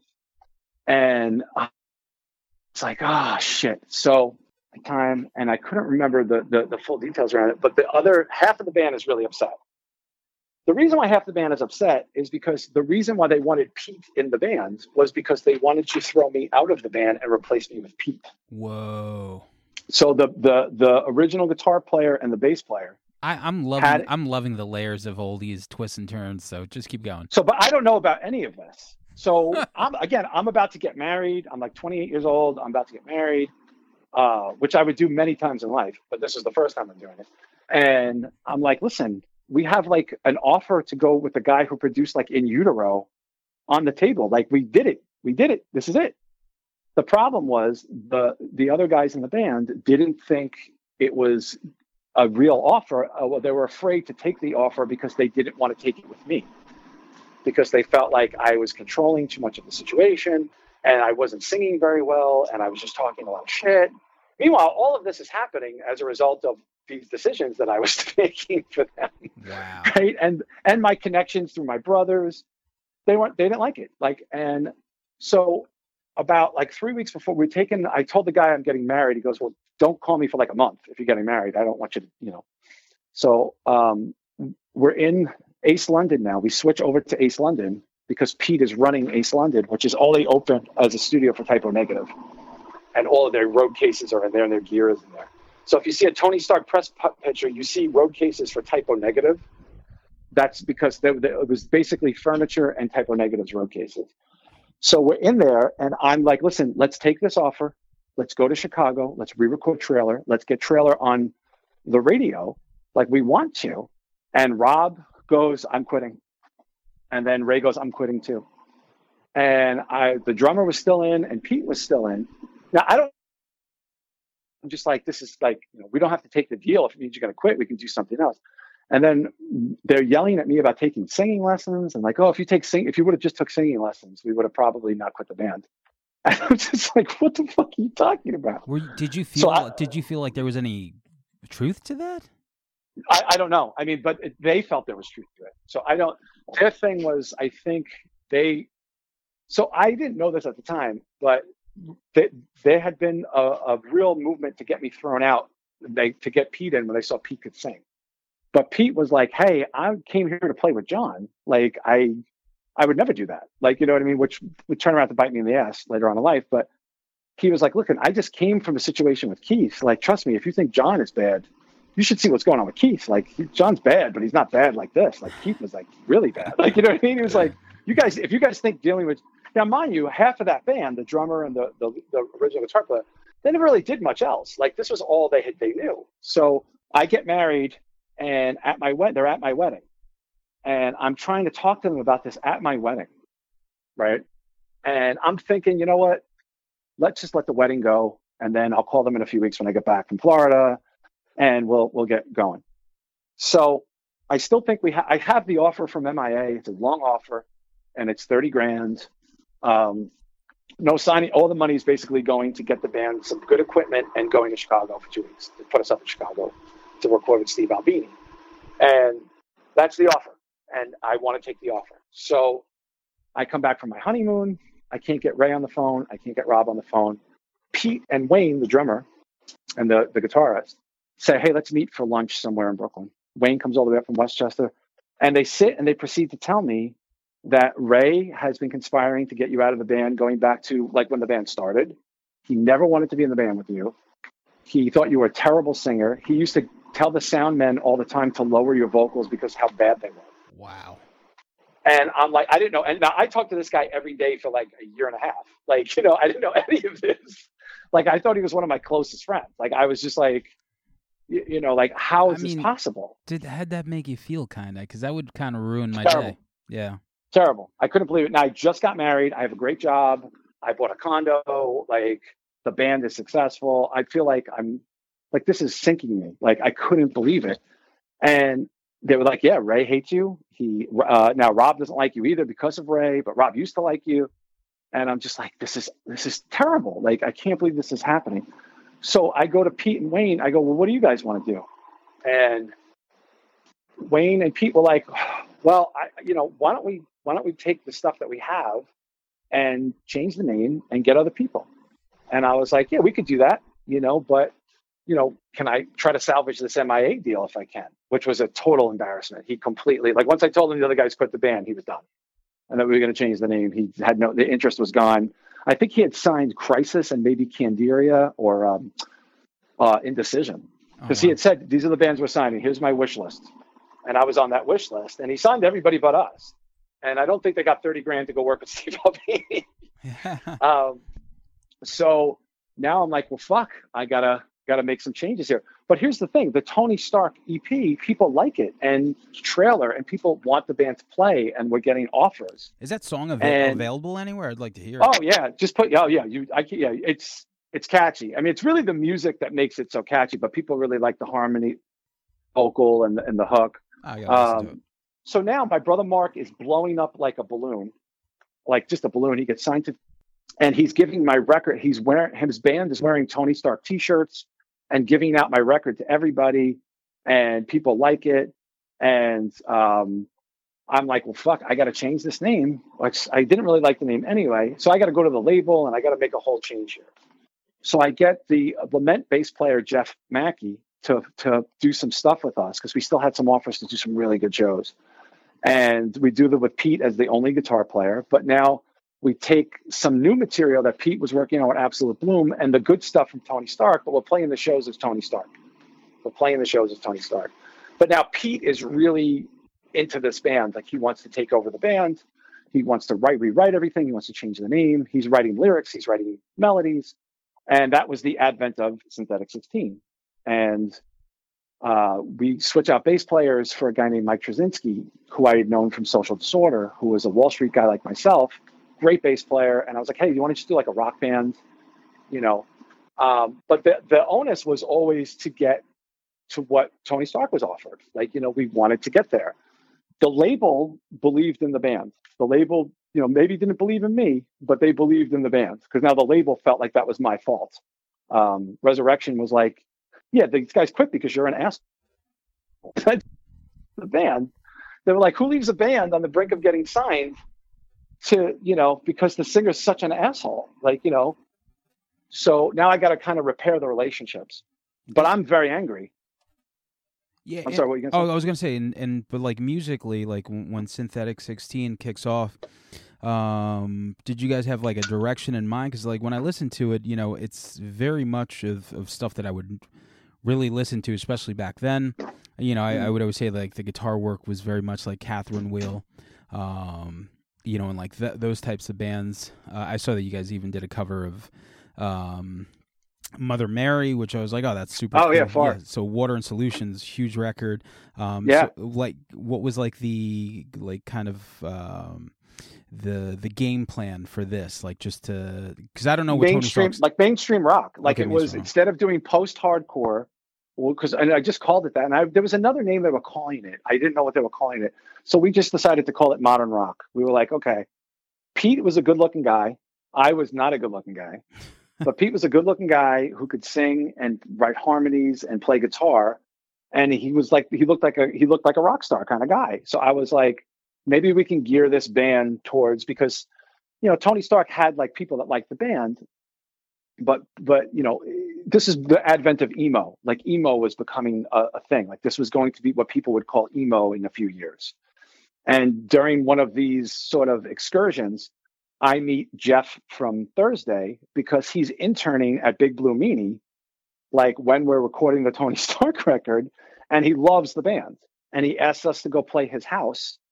He was going to college, I think, at the time in Jersey. So he lived at a famous house where they had shows in Jersey, and the whole show was the movie life inside and Tony Stark. Oh, cool. And I remember going up to Jeff's room, and he had the Tony Stark poster on his wall. And he's like, "Hey, I'm in a band too." And I'm like, "Oh, that's nice." Like, you know what I mean? Mm-hmm. Like, good for you. What's the band called? "Oh, we're going to call the band Thursday." Oh, that's nice. Like, you know what I mean? Like, yeah. I was so dismissive, like, of this guy who was so nice to me and who I liked so much. Good for you. Which would also come back around again later on in life. So, so now we have this nucleus of the four guys. With the Tony Stark thing behind it, we're still playing some of the songs. Pete is pulling the band away from that because he's like, "Listen, I was in a band with Keith with all his bullshit. Now I'm with the Tony Stark bullshit. I just kind of want to write stuff with us. I want it to be stuff that I write with you." So now I have a songwriting partner, like a real partner that I sit and write songs with and melodies with and harmonize with and bounce ideas off of. And I related it to like when Morrissey met Johnny Marr. Like, you know what I mean? It was like, I was thinking more Richie and John Bon Jovi, but I guess. But that's what it was really kind of like. It was more like that because we were both two wops from New York, from the tri-state area.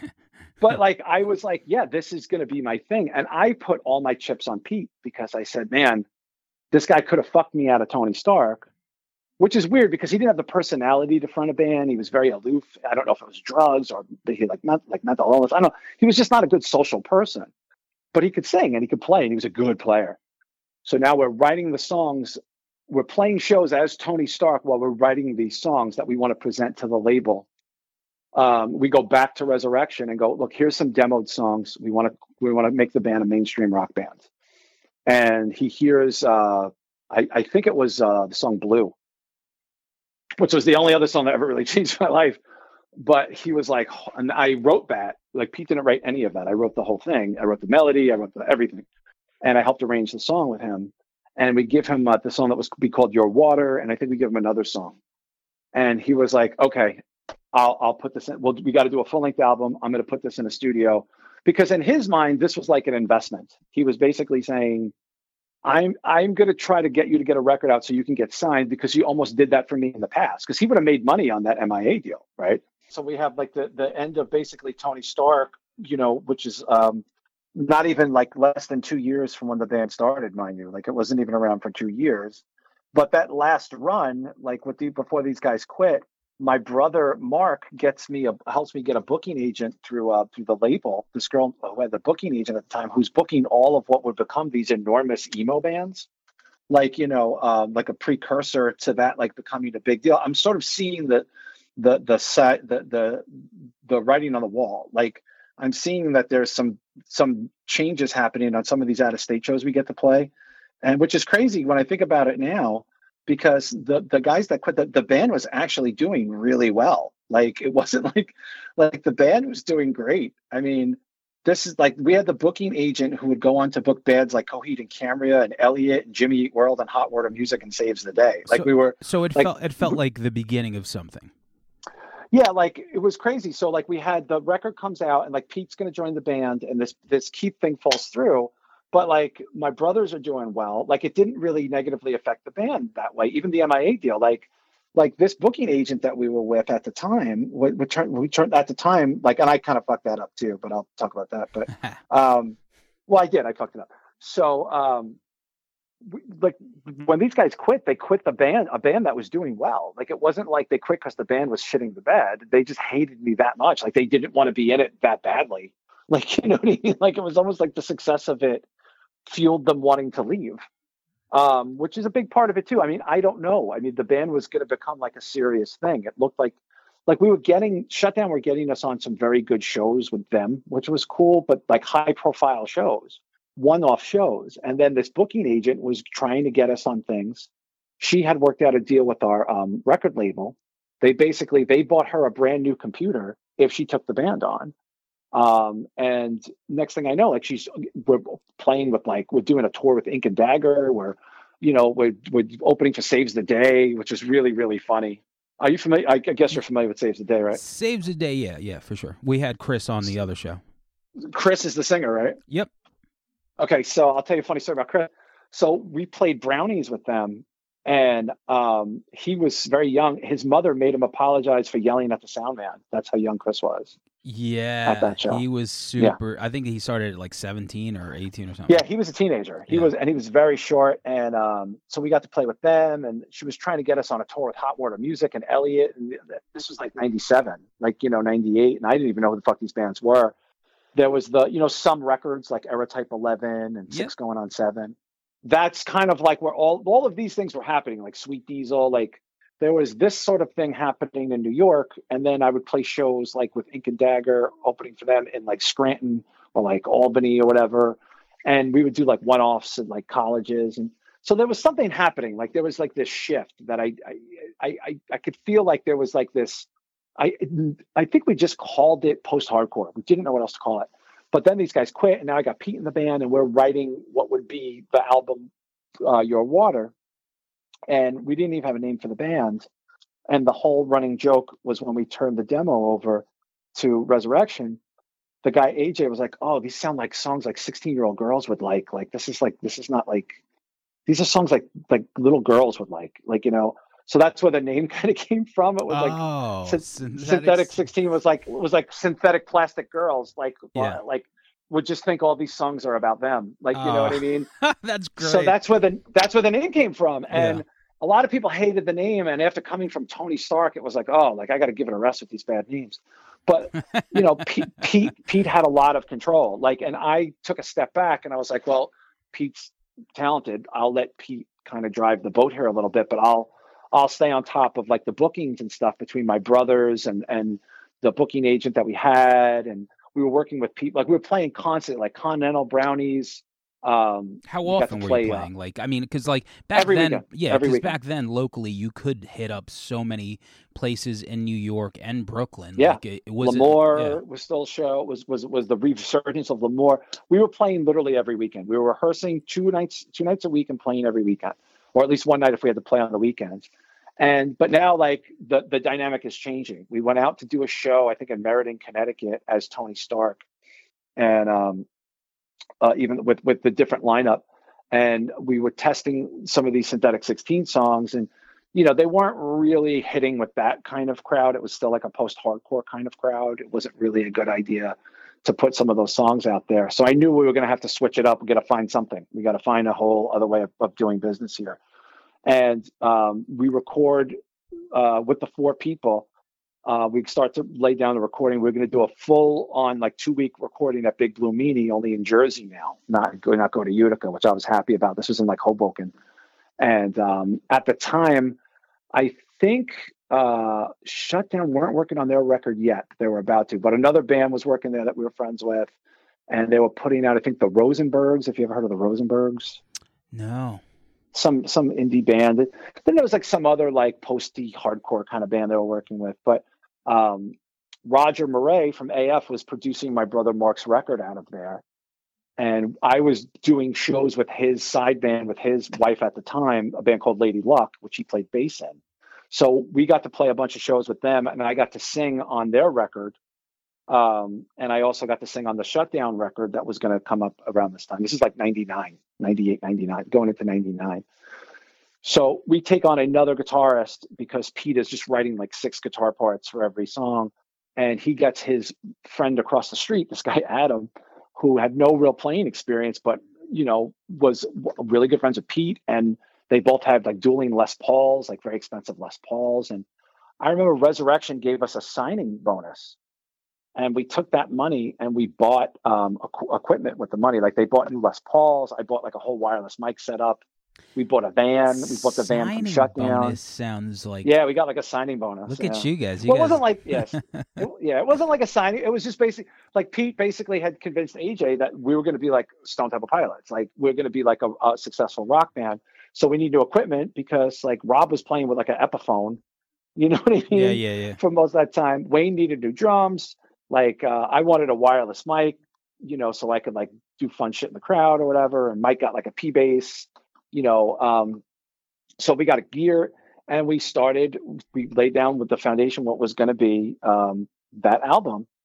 And I can't even believe I have to say this again. So we're recording the record, and I guess it's 99 going into 2000.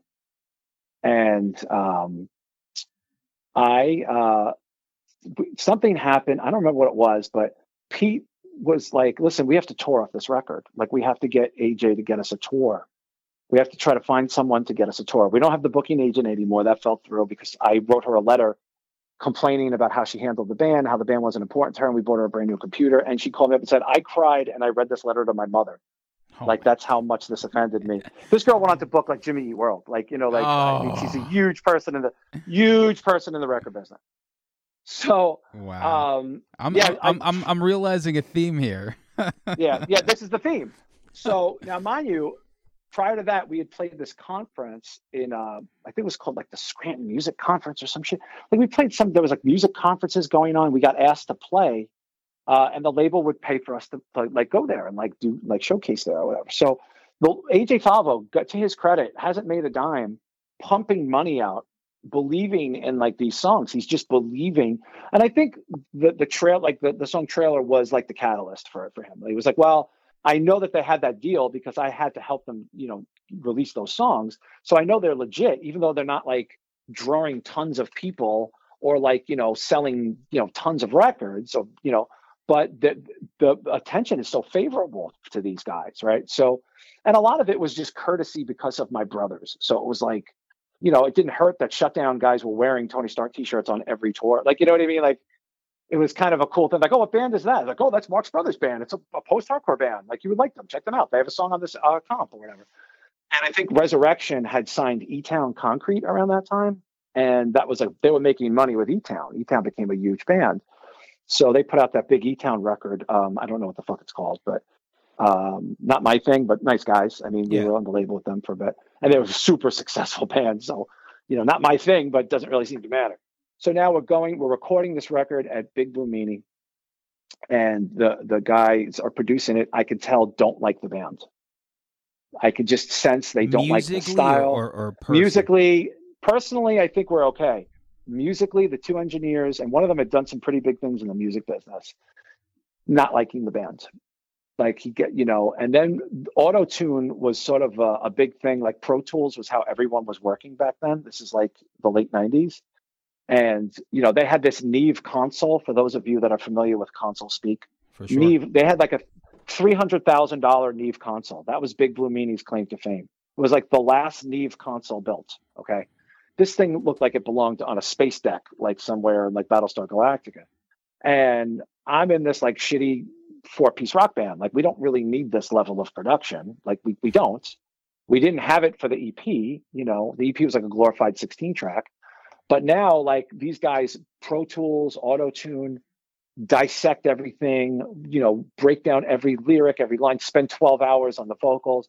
And I could see they're frustrated because a lot of my stuff is very flat, or it was written in a way that they didn't like. They're trying to restructure the songs. Now, at the time, I didn't realize that if they restructure the songs, they could claim ownership of the song. Yeah, for sure. You see what I'm saying? Production so I didn't credits. realize this. Here we go. So I didn't realize this at the time. So we had a flat deal. I think the record cost like 30 grand or something like that. It was like 20 grand or 30 grand. It was expensive, but some of that was most of that was production. And the other part of it was the release money.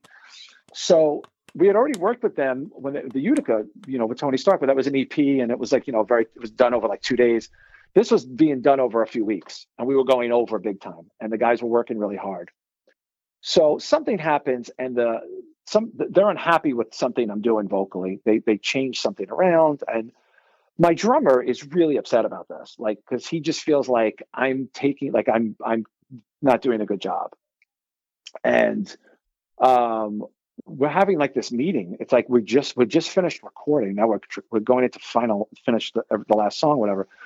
And we get in this huge fight, and he's like screaming at me about how bad the vocals are. And, Wow. Jay had to spend 16 hours auto-tuning every one of your fucking shitty vocals. And I'm like, what the fuck are you talking about, dude? And then Pete was like, yeah, well, he did have to redo your vocals. And I'm just like, well, why do you know this and I don't know this? Like, well, because you're not here. And I'm like, because they were there, like they basically were there 24 hours a day. I was going to work and coming later, and like, I was doing the singer thing. Like I wasn't hanging out all day Yeah, in for the sure. mix. Yeah. I did a scratch and then I left. And then I was like, okay, call me in to do my vocals. This is normal behavior. But they were kind of offended by this. And Mike, at that point, the bass player, had kind of had enough. And unbeknownst to me, Pete gets this guy Adam in the band under the auspice of maybe we should throw John out and I could sing for the band now. This is now like a year later after, Tony Stark wanted to do this.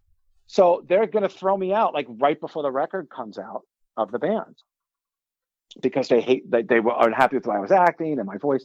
And I'm just like, what a terrible, and I'm saying to myself, this is the worst business decision ever. You just made a whole record with me and you're not going to have me in the band. Like, what do you think this record's going to be? Not going to be worth anything. Like, I could take this record and go do something else. Yeah. And I think they didn't really think about that. And I remember I got out of that studio at like 5 a.m. or 6 a.m. I go back home to my ex-wife in my condo and I didn't know who to call. And I called Joe Affey at like 8 a.m. to try to tell him the story. And he's like, yo, it's 8 o'clock in the fucking morning on a Saturday. And he's hung up on me. And I'm like, am I thrown out of the band? I don't know. And I'm like, well, I don't want to get thrown out of the band. Because we got this record coming out. I just spent all this work on it. So somehow we resolved this. And then Mike goes, well, I'm just going to leave because Pete wants to tour. When he's not talking about throwing you out, he's talking about touring. And I'm not into doing either one of those things. But he was like, but if you're going to stay, you should probably, watch this guy or get rid of this guy. And I'm like, well, I just wrote this whole album with him. How can I get rid of him, right? Mike goes to quit and Mike is leaving. And I'm like, well, shit, like, I don't know what to do with Mike, but Mike says, I'll stick around and, until you get somebody else. Cause it wasn't like, he was like, we were going to put the record up. Mike was going to gradually leave the band. That's the way that worked out. Mike was going to gradually leave the band. So I was like, well, shit, maybe I can get Mike to stay if we get rid of Pete. Now, the record's going to come out like in a few months. Yeah, Like, and the funny thing is like you guys are fighting, and me listening to the record like 20 years later, I'm thinking like this is a great record. Why I can't really comprehend why anyone would want to abandon ship after but everything was riding on it though, Sam. It was like this, like AJ basically went into serious debt to get this record on the radio. He was like, I have to get this record on the radio. I have to get this record on the radio. So now we have Pete is pushing this song, Army Ants, and that I wrote half of it and he wrote the other half, but it had been in his wheelhouse for a long time. And he's like, this is the song that's going to get us on the radio. And I was like, all right, well, maybe. I mean, it's very catchy, but it's a very hard chorus to sell. Like it's, it's very wordy and, and I was like, it's not really that repetitious enough. Like, you know what I mean? But I get it. It's a popular song. So we got an opportunity to go to Arizona to do like a week in Arizona prior to go do the recording. And we had like demoed the songs. And while we're out there, I noticed Pete, his behavior is very strange because I had not spent this much time with him. I was going to spend literally like now a week with these guys straight in the West Coast. The make or break. Yeah, this was a friend of ours, we had a contact through Alice Cooper, through my drummer's dad, was very friendly. Like he played golf with Alice Cooper's best friend. So he's like, hey, can you help my friend's son's band? They're on a label. Can you get them some shows out here? And Alice Cooper's like, yeah, call this person. They'll take care of it. So we get to open for Modern English at this huge club in Phoenix. Wow. In 2000, in 99 rather. And right before we go to record. And then we get to play on Good Morning Phoenix, which is a Fox 10 morning show. And we have to do an interview at University of Arizona and 2 other shows, right? So just a lot of stuff to do in like a week, especially go to the West Coast. So I fly out with Mike.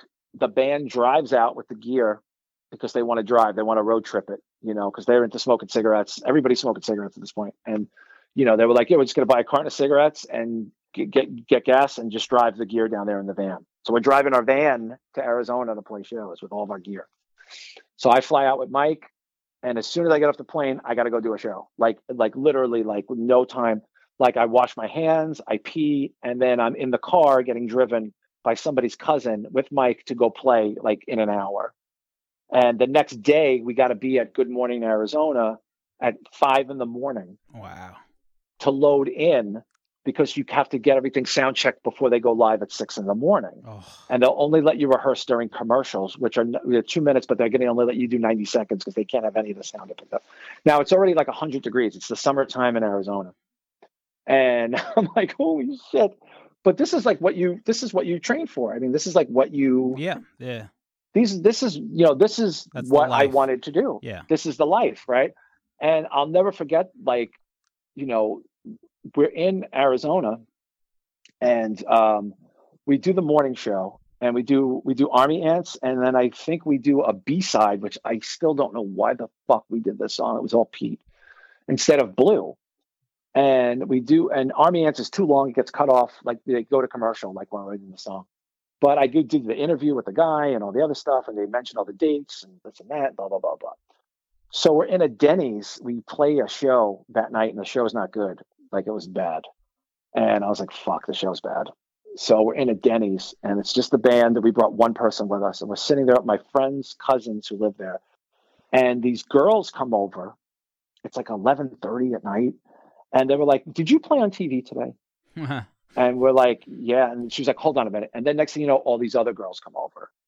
And they're all people who work there because they have it on in the Denny's. Like, I guess it's the big morning show there, the Fox morning show. Yeah. And she was like, I knew it was you. I knew it was you. And then I was like, oh my God. So they have like a vending machine with all stuffed animals in it. And they start giving us all these stuffed animals. And like they're hanging out with us at the giant table and we're taking pictures and nobody has a camera phone. Like, you know what I mean? Like cell phones aren't like for cameras at that point. And it's amazing. And we're signing autographs on Denny plates and people are coming over just because like they think we're famous. Like, hey, could you sign my my Denny thing? I'm like, yeah, we're passing it around. And, was like the band collectively happy doing this?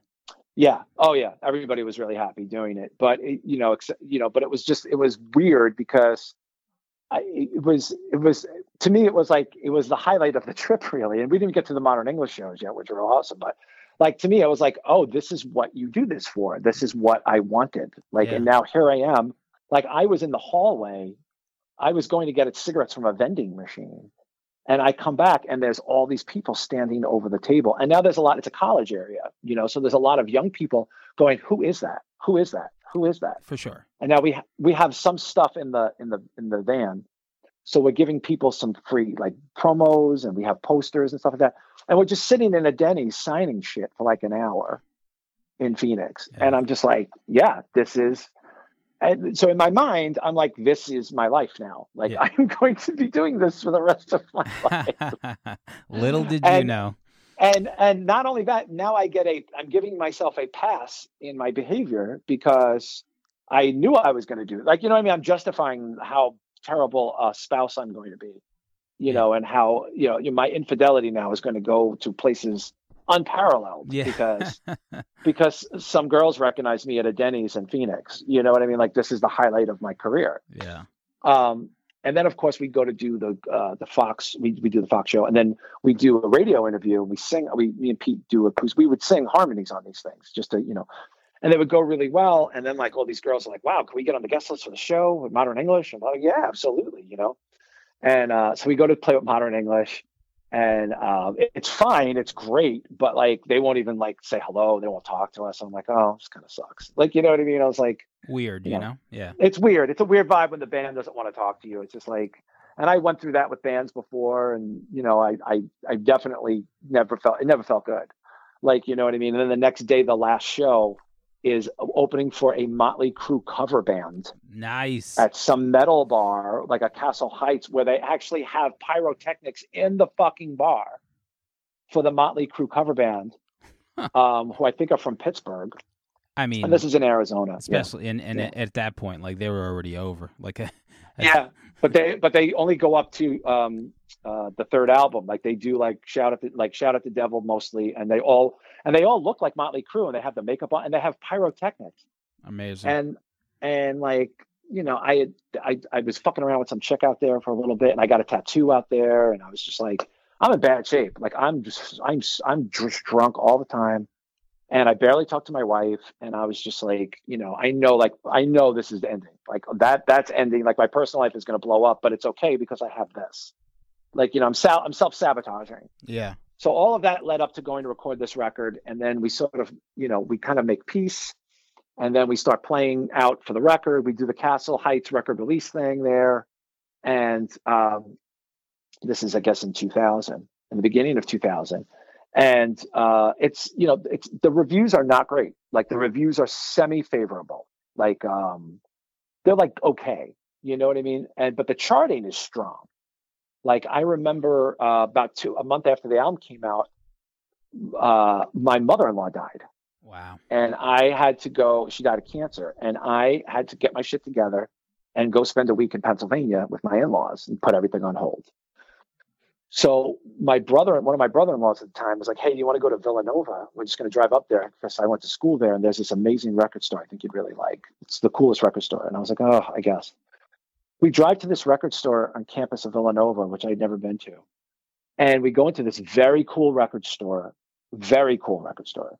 And as I go past their top 10 hot albums of the week, Your Water is the number 7 on their list. That's great. And I look at my brother-in-law and his wife, and I go, did you know this? And he goes, how the fuck would I know this? I don't even know what this is. He goes, wait, you don't know about this? And I go, I don't know about this at all. That was the power of charting. That was the power of McGaffey and charting and paying services to chart your records. Yeah. And then he goes to the girl behind the counter. He goes, this guy's the singer in the band, right? And she was like, oh, okay, whatever. Like, you know what I mean? Yeah. So they go and they get all the copies. You didn't drop an acapella for her? No, I didn't. She probably was like, this piece of shit? Yeah. So like, like, look at this guy. He's like a fucking tubby bitch. So so she was like, hey, just sign. She goes, I think we got a poster somewhere in the back for this. So there was the Your Water poster with Misty Monday on it, of course. Right. And I'm signing those. Well, yeah, that was part of it too. I had met her boyfriend right before the album came out. He put out indie horror movies, her boyfriend at the time. And I said, hey, I'd love to get her to be on the cover for this album. And he was like, she probably won't do it, but I'll make her do it because I like you. And he was like, what do you say? Like $250 for me, $250 for her, and $250 for the photographer. And I was like, yeah, okay. I mean, I was like, that seems fair, but we're going to have to own the picture. And he goes, hey, you can own the picture, sure. And the label was like, yeah, it wasn't a terrible deal. It was like, but years later, she would act like she was pimped out for it. Like it was some big disservice to her, like she never got the money or something. Oh, really? And I was like, oh, absolutely, yeah. To people who would give it to her to sign, she wouldn't sign it. Like she refused to sign it for somebody in my office that saw her at like a porn convention. Just maybe it's like, she was like the relationship with her. Maybe she wasn't with that guy. It was more about the relationship with the guy. Yeah. But because I ran into Erin like years after that, and I was like, I'm kind of pissed at you. And she's like, you're pissed at me? I was like, yeah, like I heard you don't sign the record. She was like, that's bullshit. I totally sign it. And I go, I don't know. This guy didn't seem like he was lying. Well, shout out to Spider Babe. Yeah, to Erin Brown, aka Misty Monday. That's right. The Your Water Babe. So it's like things are happening. Like there's good things going on. Like there's all these really, really good things going on, and there's interest from major labels now, even though the record's not doing well. And I'm getting very bizarre phone calls through the record company. Somebody got in touch with Wayne through the Arizona shows from Warner Brothers, and then they got in touch with the label. And there was like real interesting parties interested in this band. Like now it's like, oh, this is coming back around again. And they wanted to hear more material. And we had tons of more material. But Mike was leaving. The bass player, Mike, was leaving. And I was like, well, that's going to be a fucking problem. You know what I mean? Because Mike was like, Mike had a good Wall Street job like me. He was an older guy. You're leaving me with like these crazy, the crazier dudes in the band. And that's when we kind of rearranged the band a little bit. And we get a guy named Eric Gutman, who would turn out to be an actor in Jersey Boys and go on to Broadway. Nice. And he ends up in the band for a while we restructure the band, try to change the band a little bit and change things up. And we're trying to write more radio-friendly type material. And we're playing locally all the time. Not really any tours going on at this point, but we're playing a lot. We're back to that swing of things. And now we have Eric in the band singing with Pete. And now we have this 3-part, Eric's playing bass, and we have this 3-part harmony going on. And Eric is like a fucking classically real Broadway trained singer. who had just moved here from the Midwest, and he grew up in LA, and he ends up in the band, and he thought he was going to play guitar, but we switched him over to bass, and now it's like we got strong. Like the band is going to be a strong live band. This is going into the mid to the end, right up into going into like when 9/11 happened, going into like 2000. And what was 9/11? Was it 2001, right? 2001. 2000. Yeah. 2001. It's terrible to say that. So like 2000, then we go into 2001, and now we play in this random show at Castle Heights, and Kevin puts us on with this band called 5 Cent Hero and another band called Red 12. I don't know these bands. I know idea about these bands, but they're really good. And 5 Cent Hero is like exceptionally good. And I make a point of meeting their manager, who's this guy Steve Barton, who becomes a very big guy in the horror world, who starts Dread Central and has a hand in a bunch of horror films. And it's like a well-known person in that area, in that horror world now. I think he had a hand in getting Terrifier released, by the way. His name is Uncle Creepy. Uncle Creepy. I don't know if you ever heard of him. I know him because my friend Rob worked for Dread, and they put out Terrifier. Yep. Yeah. So we had Damien on the show, the director. Okay. So I know. Steve introduces himself to me. Goes, hey, me and my friend manage 5 Cent Hero. Your band's awesome. I go, dude, your band's awesome. I go, I've been looking for a band like this like forever to like play around the city with. Like we should team up. We should do like a Wonder Twins team up, a Wonder Power Superpower team up here. And next thing you know, we're obsessed with each other. Like we're the three of us, the three bands, mostly us and 5 Cent Hero, we're never going to play without each other again. Like we've decided, like we're in love with each other. Like we're spending all of our time together. We're getting up on stage doing each other's songs. It's like this beautiful thing is happening. And I could see Kevin is looking at this like, Castle Heights is now like a rock club. Kevin always had the best intentions, but he was in love with his club. Like his club was his life. Like he wasn't interested in going past that. Yeah. He wanted that to be like his world, like I could conceivably at this point in time see him saving up money to buy the place. Like he was not looking to manage bands, or he was tour managing Shutdown, and he was, he's tour managing some other bands, Irate and Sworn Enemy. He was one of the first managers of Sworn Enemy, but like Castle Heights was Kevin's thing. So Kevin's like, this is the band that you need to hook up with. Like, you and these guys just need to play everywhere together. I'll help you if you need to get booked in other places. And this relationship with 5 Cent Hero was one of the best things that ever happened to me, because now we had another group of people and another fan base to play with. And it was incredible. And they got us, one of the best shows we've ever played was with them and Funk Face and Danny Boy from House of Pain with Lords of Brooklyn, sold out CB show. Nice. And it was an amazing show. I mean, this was like, we had to go on early and whatever, but it was a great show. And they also got us to play the Meadowlands with them. And then we got back to play the Meadowlands by ourselves. Like, we got paid a lot of money by Clear Channel to play there. But we put a tour together with them to go to Michigan. Eric was from Michigan, and we were going to play a bunch of clubs through Michigan. And then 9/11 happened. And the co-manager of 5 Cent Hero died on 9/11 in the World Trade Center. Fuck. This guy, Dave. Yeah. Dave worked with Steve. They were managing bands together. Dave was a photocopy repair guy who was taking a call all the way up at the top of the World Trade Center. Man. And he dies. Brutal. And we have a show coming up with 5 Cent Hero, like in 2 weeks, essentially, from that time period. And I'm like, oh my God, like, is this even going to fly? And we do the show. It's like 3 weeks after 9/11. And it was just one of the most surreal experiences ever. And in a month, we're leaving to go do the tour. The tour's already booked to go to Michigan. Not even in a month. And Steve's like, yeah, we're still going to do the tour. We're still going to go forward. Like, and I just couldn't believe that these guys were going, like, the pain that they must have been in. And I never got to know Dave, really. I met him once, because Steve was like the guy I got to know, but they were partners. They were like, they were both booking this band and managing this band. And we go to Michigan for like a week with 5 Cent Hero, and we just have like the best time. I mean, we just have so much goddamn fun. I mean, it was just shows were good. The shows were fine. I mean, the shows weren't great, but they were fine. Yeah. We had a radio interview, I think, in Ann Arbor or something, and we got into a college fight. Like they robbed this girl's sorority because she tried to get us beat up at a show. It was chaos. I mean, I was like, we had these two girls we're talking to in the middle, just start peeing in the middle of the street. I was just like, it was just this utter chaos of the world. Like, it's just, sounds like it was fun, so man. much fun. Yeah, it was fun, dude. For sure. But but it wasn't like successful. Like, it wasn't like, it was great for us to be together. But you make the memories, you hang out. Yeah, it's a story it was fun. that you It was tell. like, there was 13 of us all together in two giant cars and vans, just like, we had the CBs. We were like making fun of each other the whole time and writing songs, making fun of each other, and videotaping each other. We were like, it was just dude, it was so much fun. And then, like, we're not really progressing. Like, the band's not really progressing at this point. Like, it's just, we're sort of laying back and doing local things. The label interest drying up, like, and then decided to shake things up a little bit. Pete is just so out of control on these shows, and he never has any money, and he's always disappearing, and I don't know if he's got a drug problem or mental problem, but I was like, Pete's got to go. Like, he's bringing this whole thing down. Steve from Shutdown is coming to a lot of the shows because my brother had moved to Florida and Shutdown broke up.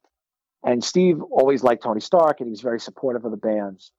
So the other guys in the bands were like, do you think you can get Steve to replace Pete? And I was like, I don't know. I was like, I don't know if that's such a good idea, because I don't know if Steve's going to want to do that. He just spent all these years in a band with my brother.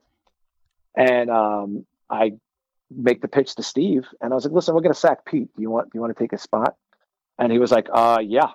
Like, yeah, absolutely. Wow. And he was like, what do you think I've been hanging around for? Like he saw like that the band was a rock band that does well, that plays good things and has success, but doesn't he was exhausted. He had just toured the world with my brother. He'd been to Europe, he'd been to Japan and Americas and Victory Records, and just a lot of drama. And he had enough. He was just tired. So I throw Pete out, and it was hard because I'd spent all this time with him, but it was time for Pete to go. Like, Pete needed to go. So I remember we get rid of Pete, and we have this big show coming up, and Steve's going to play, and it's in Jersey, I think, or something like that. And a couple of people just tap me on the shoulder and go, "Where's Pete?" And I was like, Pete's not playing tonight. And they're like, "Oh, is he not in the band?" I go, "No, I don't think Pete's going to be in the band anymore." And they were like, that's weird. And Pete also sang a lot, but I had Eric, so I wasn't really that worried about it. Sure. And this is really like the nucleus of the band. Like, at this point, it's Eric Gutman on bass, Steve from Shutdown on lead guitar, Adam on rhythm guitar, Wayne on drums, and myself. And now Steve is coming in like a bandit with material, like just a bandit of songs. And I'm like, wow, sounds like the Foo Fighters. Like Pete wanted the band to be Stone Temple Pilots. Steve wanted the band to be the Foo Fighters. And the Foo Fighters were huge at the time. This is like the early 2000s. And 2002, I was like, well, shit, we have all this new material with Steve. Like, I don't even want to play that much stuff off of the old album anymore. Let's just move forward. So we had like an album in between, and then we had an album with Steve. So I meet this band called Red Engine 9 that I met at a music conference. And this guy, Dominic, was really... And we just liked each other. Like, we liked each other's bands. We decided to exchange phone numbers and emails, and we start giving each other gigs. So he's on a label called Gig Records with a guy who used to work at TVT, this guy named Indian. And he goes, you know what? I think Indian would like your band. I don't think he would have liked that. The stuff you're doing now is more like guitar rock. Like, but, I don't want to give him the Your Water stuff. Do you have any of this new stuff? So in the interim of all this, Eric gets us a lot of looks because he's doing like off-Broadway shows at the time. There's this movie going to Sundance that needs some material that he met a guy through a guy, and they came to one of our shows and they asked if they could use some of our songs in a finished film they're taking to Sundance, a movie called Pounds. And this is like 2003.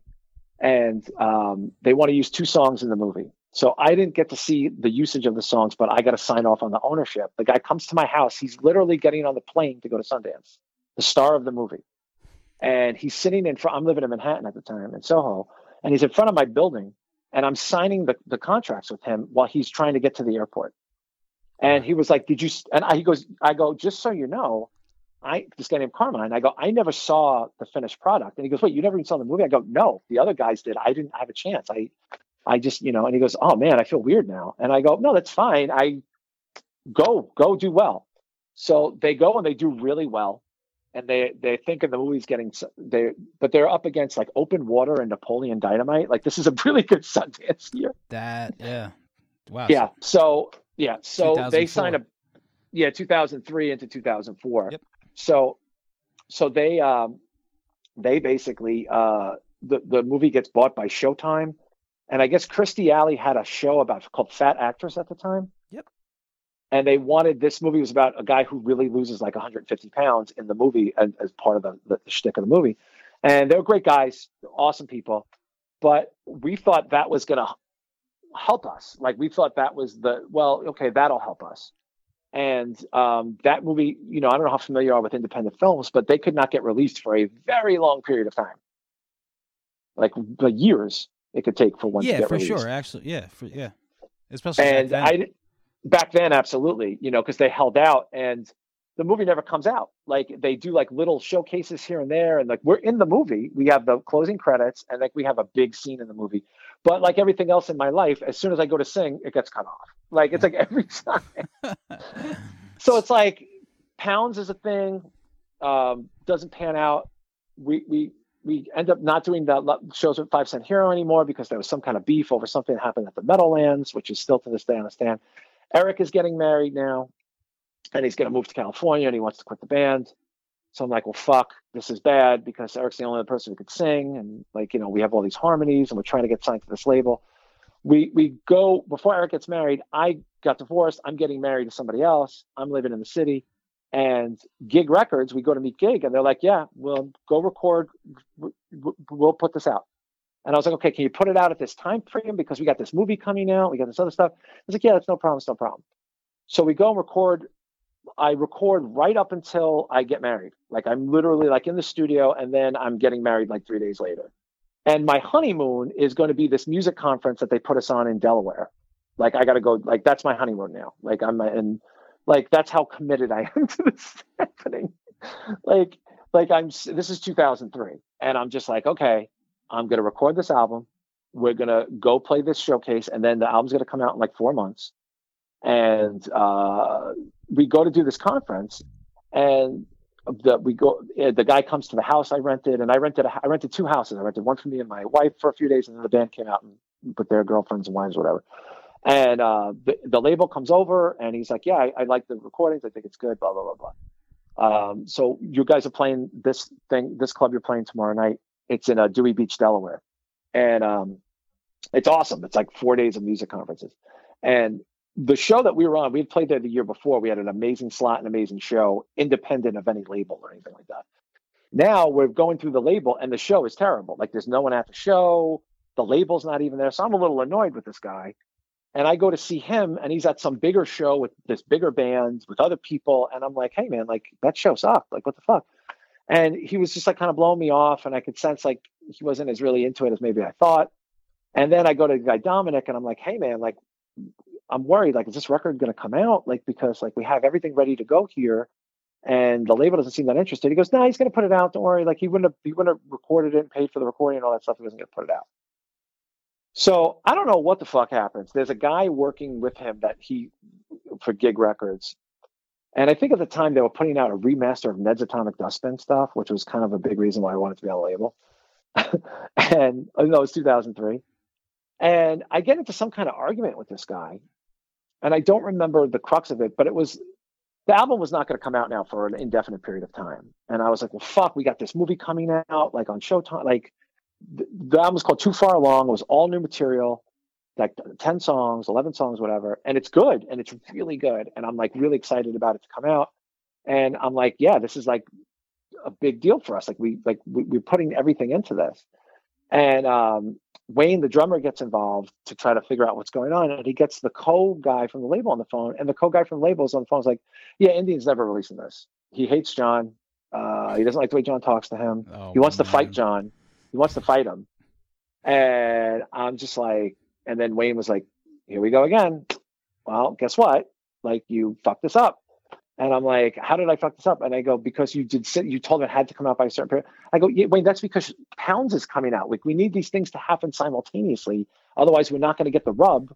You know what I mean? Like, there was a business reason. I might have to enter the Curb Your Enthusiasm theme after that. Yeah. Well, time. Again, and like, I never heard or spoke to this guy ever again for the rest of my life. And the producer, the guy who recorded it in Queens, this poor bastard, he had the masters, and we asked him, how much did you get paid for this? Because I'm still waiting to get paid. And I'm like, oh my God, like, this isn't coming out. So Eric gets us on this thing where we're going to play like on off Broadway for 2 weeks for this thing with this dance person. He's putting all this live music together. And it's basically basically it's called Rock Stars. And it's like a dance company with live music. Like, it's a weird concept. We start playing with them a lot. We don't end up doing a tour. Things are getting very dry. Like, it's just becoming like a very like bad period. Like you can sense like this is probably done, right? You know what I mean? But I really want to get this record out there. Like, so we kind of release it in a limited way independently, have a big party at Sine. So the band is limping into like nothingness. And then in 2005, just before I opened my store, my wife befriends somebody who would probably do one of the nicest favors for me in my life. My wife becomes very good friends with a woman who was married to one of the members of Erasure. Okay. Who was also in Depeche Mode and Yaz, Vince Clarke. So my wife runs a nonprofit, and this woman's volunteering there, and she says, oh, my husband, you may have heard of my husband, he was in Depeche Mode. And then my wife calls me up, and I like Erasure, and I love Yaz. I liked all that stuff growing up. So I was like, Vince Clarke, I know who that is. That's unbelievable. She goes, yeah, that's her husband. I go, are you really? That's weird. That's so random. She's like, yeah, they want to hang out. And I'm like, yeah, I'll hang out with that dude. Absolutely. Yeah. For sure. We moved to Brooklyn, and now it turns out her and her sister they managed the Olsen twins. Like, they were like people in the music business. So I meet Vince, and Vince is like very dry guy, but he's intrigued by me. Like, he likes to make fun of the fact that I like Morrissey, and he likes me a lot. I could tell he likes me, and I like Vince. And then we start hanging out together a lot. So I bring him to Lucky 13, like, you know what I mean? Like, and the whole time I'm like, I'm not going to bring up my band stuff with this guy because I just like him so much and I have so much respect for him. So one night we're at like a bowling alley and we're smoking cigarettes outside, and Vince was like, so tell me about your band. And I was like, Vince, I don't want to talk about the band. And he was like, I don't know. Tracy tells me the band's pretty good, And I was like, and he goes, do you own all the songs? And I go, yeah. And I don't, So he goes, can you get me a catalog? If I give you somebody's information, can you send them the full catalog? And I go, Vince, you don't have to do that. He goes, I can't ask you to do that. He goes, well, you didn't ask me. That's why I'm doing it. And I was like, yeah, I don't know, Vince. It's like right before like my 33rd birthday. And I get this person from, I guess it's from Sony. I get their personal email and I send it to them, and they send me a thing back and say, give me about 5 or 6 days. I'll call you up. So it's my birthday. It's my 33rd birthday. I'm working from home, and I get a phone call from Vince's publicist, his publishing company through Sony. And the guy was like, hey, I'm so-and-so. So I wanted to talk to you a little bit about the material you sent me. And I'm like, okay. He goes, well, first of all, I should preface, Vince just said such wonderful things about you as a person. And I go, yeah, I'm a little uncomfortable that he did this. And he goes, well, I certainly don't think you asked him to. I think he liked it enough. And Vince had just signed a deal with Nintendo for Move Out by Yaz, and he just got like a ton of money. Jeez. So video games were taking songs, like Shipping Off to Boston, I think was in one of the at the time. Yeah. So, but video games. So Vince basically Vince Clarke, out of a friendship to me, didn't give a shit about my band. Went and told his publishing company, can you get a look at this guy and let him listen to his material and see if he has anything to try to get him on a video game or something. So cool. So the guy was like, listen, I listened to the whole catalog and I couldn't really find anything specific to really zero in on. That's not to say that there's anything good or bad here. My goal here was to try to find you something, and I couldn't find it for you. Now, that doesn't mean I won't find it in the future. Do you have anything else? Because I definitely feel like there's like an arc here. And I was like, I don't think we do. I'm like, I think I sent him like 30 songs. So I sent him everything, and I ended up, copyrighting all this material and publishing it under my own publishing company. And he was like, well, I'll tell you what, if you get more stuff, feel free to send it to me. But just based on the stuff you send me right now, I can't really do anything for you. And I wanted to tell you that before I tell Vince. And I was like, you know what? I'm totally fine with that. That's fine. Yeah, for sure. And then I saw Vince, I guess, that weekend. And then Vince was like, so what did he say? What did he say? Because I didn't really talk to him. Blah, blah. And I was like, no, he just said, send him stuff in the future. And he was like, he didn't find anything. And like, they were kind of annoyed, him and his wife. And I'm like, it's okay. Like, you don't have to find me a publishing deal. Yeah. Like, here's this British guy in like this huge band, like, and I've known him for like 4 months, and he's doing more nicer things for me than anybody that I've ever encountered. And I think because at that point, I realized that I knew how to manage my relationships a little better because they were all falling apart so badly that I was just like, here's somebody that I admire so much, that I respect, and he's my friend. And like, my wife's going on vacation with them. Like, I'm not fucking this relationship up by being a dick about a band. If it doesn't happen, at least let it be not because of me as a person. You know what I mean? Yeah, absolutely. Dark Satellite.